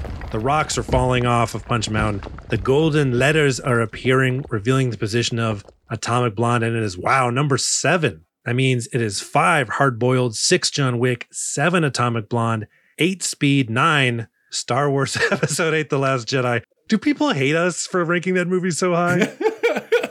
No, I think time will vindicate us. Listen to the episode. We put in the fucking work. I think this is awesome. For one, I think it's good to split up that Keanu Reeves double bill of John Wick and Speed. It's interesting to see Atomic Blonde right next to John Wick, right under John Wick, but I think these are kind of bookends, really, as far as like David Leitch's efforts. I keep mentioning him enough in this episode and haven't given him a fucking shelf yet. John Wick was his assassin movie. Atomic Blonde was his spy movie. I'm excited to see what he does next. Well, don't get too excited because the answer is Deadpool 2. Fair enough. His comic book movie. Okay, I don't mind that. You know, now that I'm seeing it through your eyes, David, like his what did you say? His assassin, his spy, now his comic book. All right, I'm on board. Well, then all aboard the bullet train. Oh, which I enjoyed. Actually, his next movie I saw today, starring Ryan Gosling, it's The Fall Guy. Based on the TV show? I assume so. Let's go. Okay. Yeah, no, I'm very much into that. At this point in the podcast, we'd normally do a call to action segment where we'd play some fun sounds and spotlight a deserving nonprofit. But today we want to touch upon what is happening in Gaza. Like any rational people, we are horrified at the loss of life, the escalating cruelty of denying humanitarian aid to the displaced and the injured and the dying, and what appear to be war crimes against the people of Gaza. For the rest of the year after every episode, Punch Mountain will make a small donation to the Palestine Children's Relief Fund. The PCRF is the primary humanitarian organization in Palestine. They deliver crucial, life-saving medical relief and humanitarian aid on the ground. For more information or to donate directly to them, visit pcrf.net. Ximena, my feral wife, my beloved partner, thank you so much for taking time. Thanks for doing the podcast. And suggesting this movie. It was great. Thank you so much. Yay! Thanks for having me. And I'm glad you guys like it. And I like it even more now because of you guys. So, hey, we all win. Thank you for making time for the show. Thank you for this gift of Atomic Blonde. This was an absolute treat. I do enjoy our talks. Yay! Me too. All right, folks, that'll do it for another edition of Punch Mountain. Don't forget to add us on social media. We're on Instagram at Punch Mountain, or drop us a line at punchmountain@gmail.com. You can also join us on Discord. The link is in our link tree. The link tree is on our Instagram. MacBlakeComedy.com is your source for Mac stand-up. Next week, we're wrapping up our run of guests. We're going to have writer, performer, host of the Rooster Teeth podcast, and all-around good friend Andrew Rosas. He'll be here joining us to talk about From 1994, directed by James Cameron. We're doing True Lies. We'll see you next week. Bye. Bye. Bye.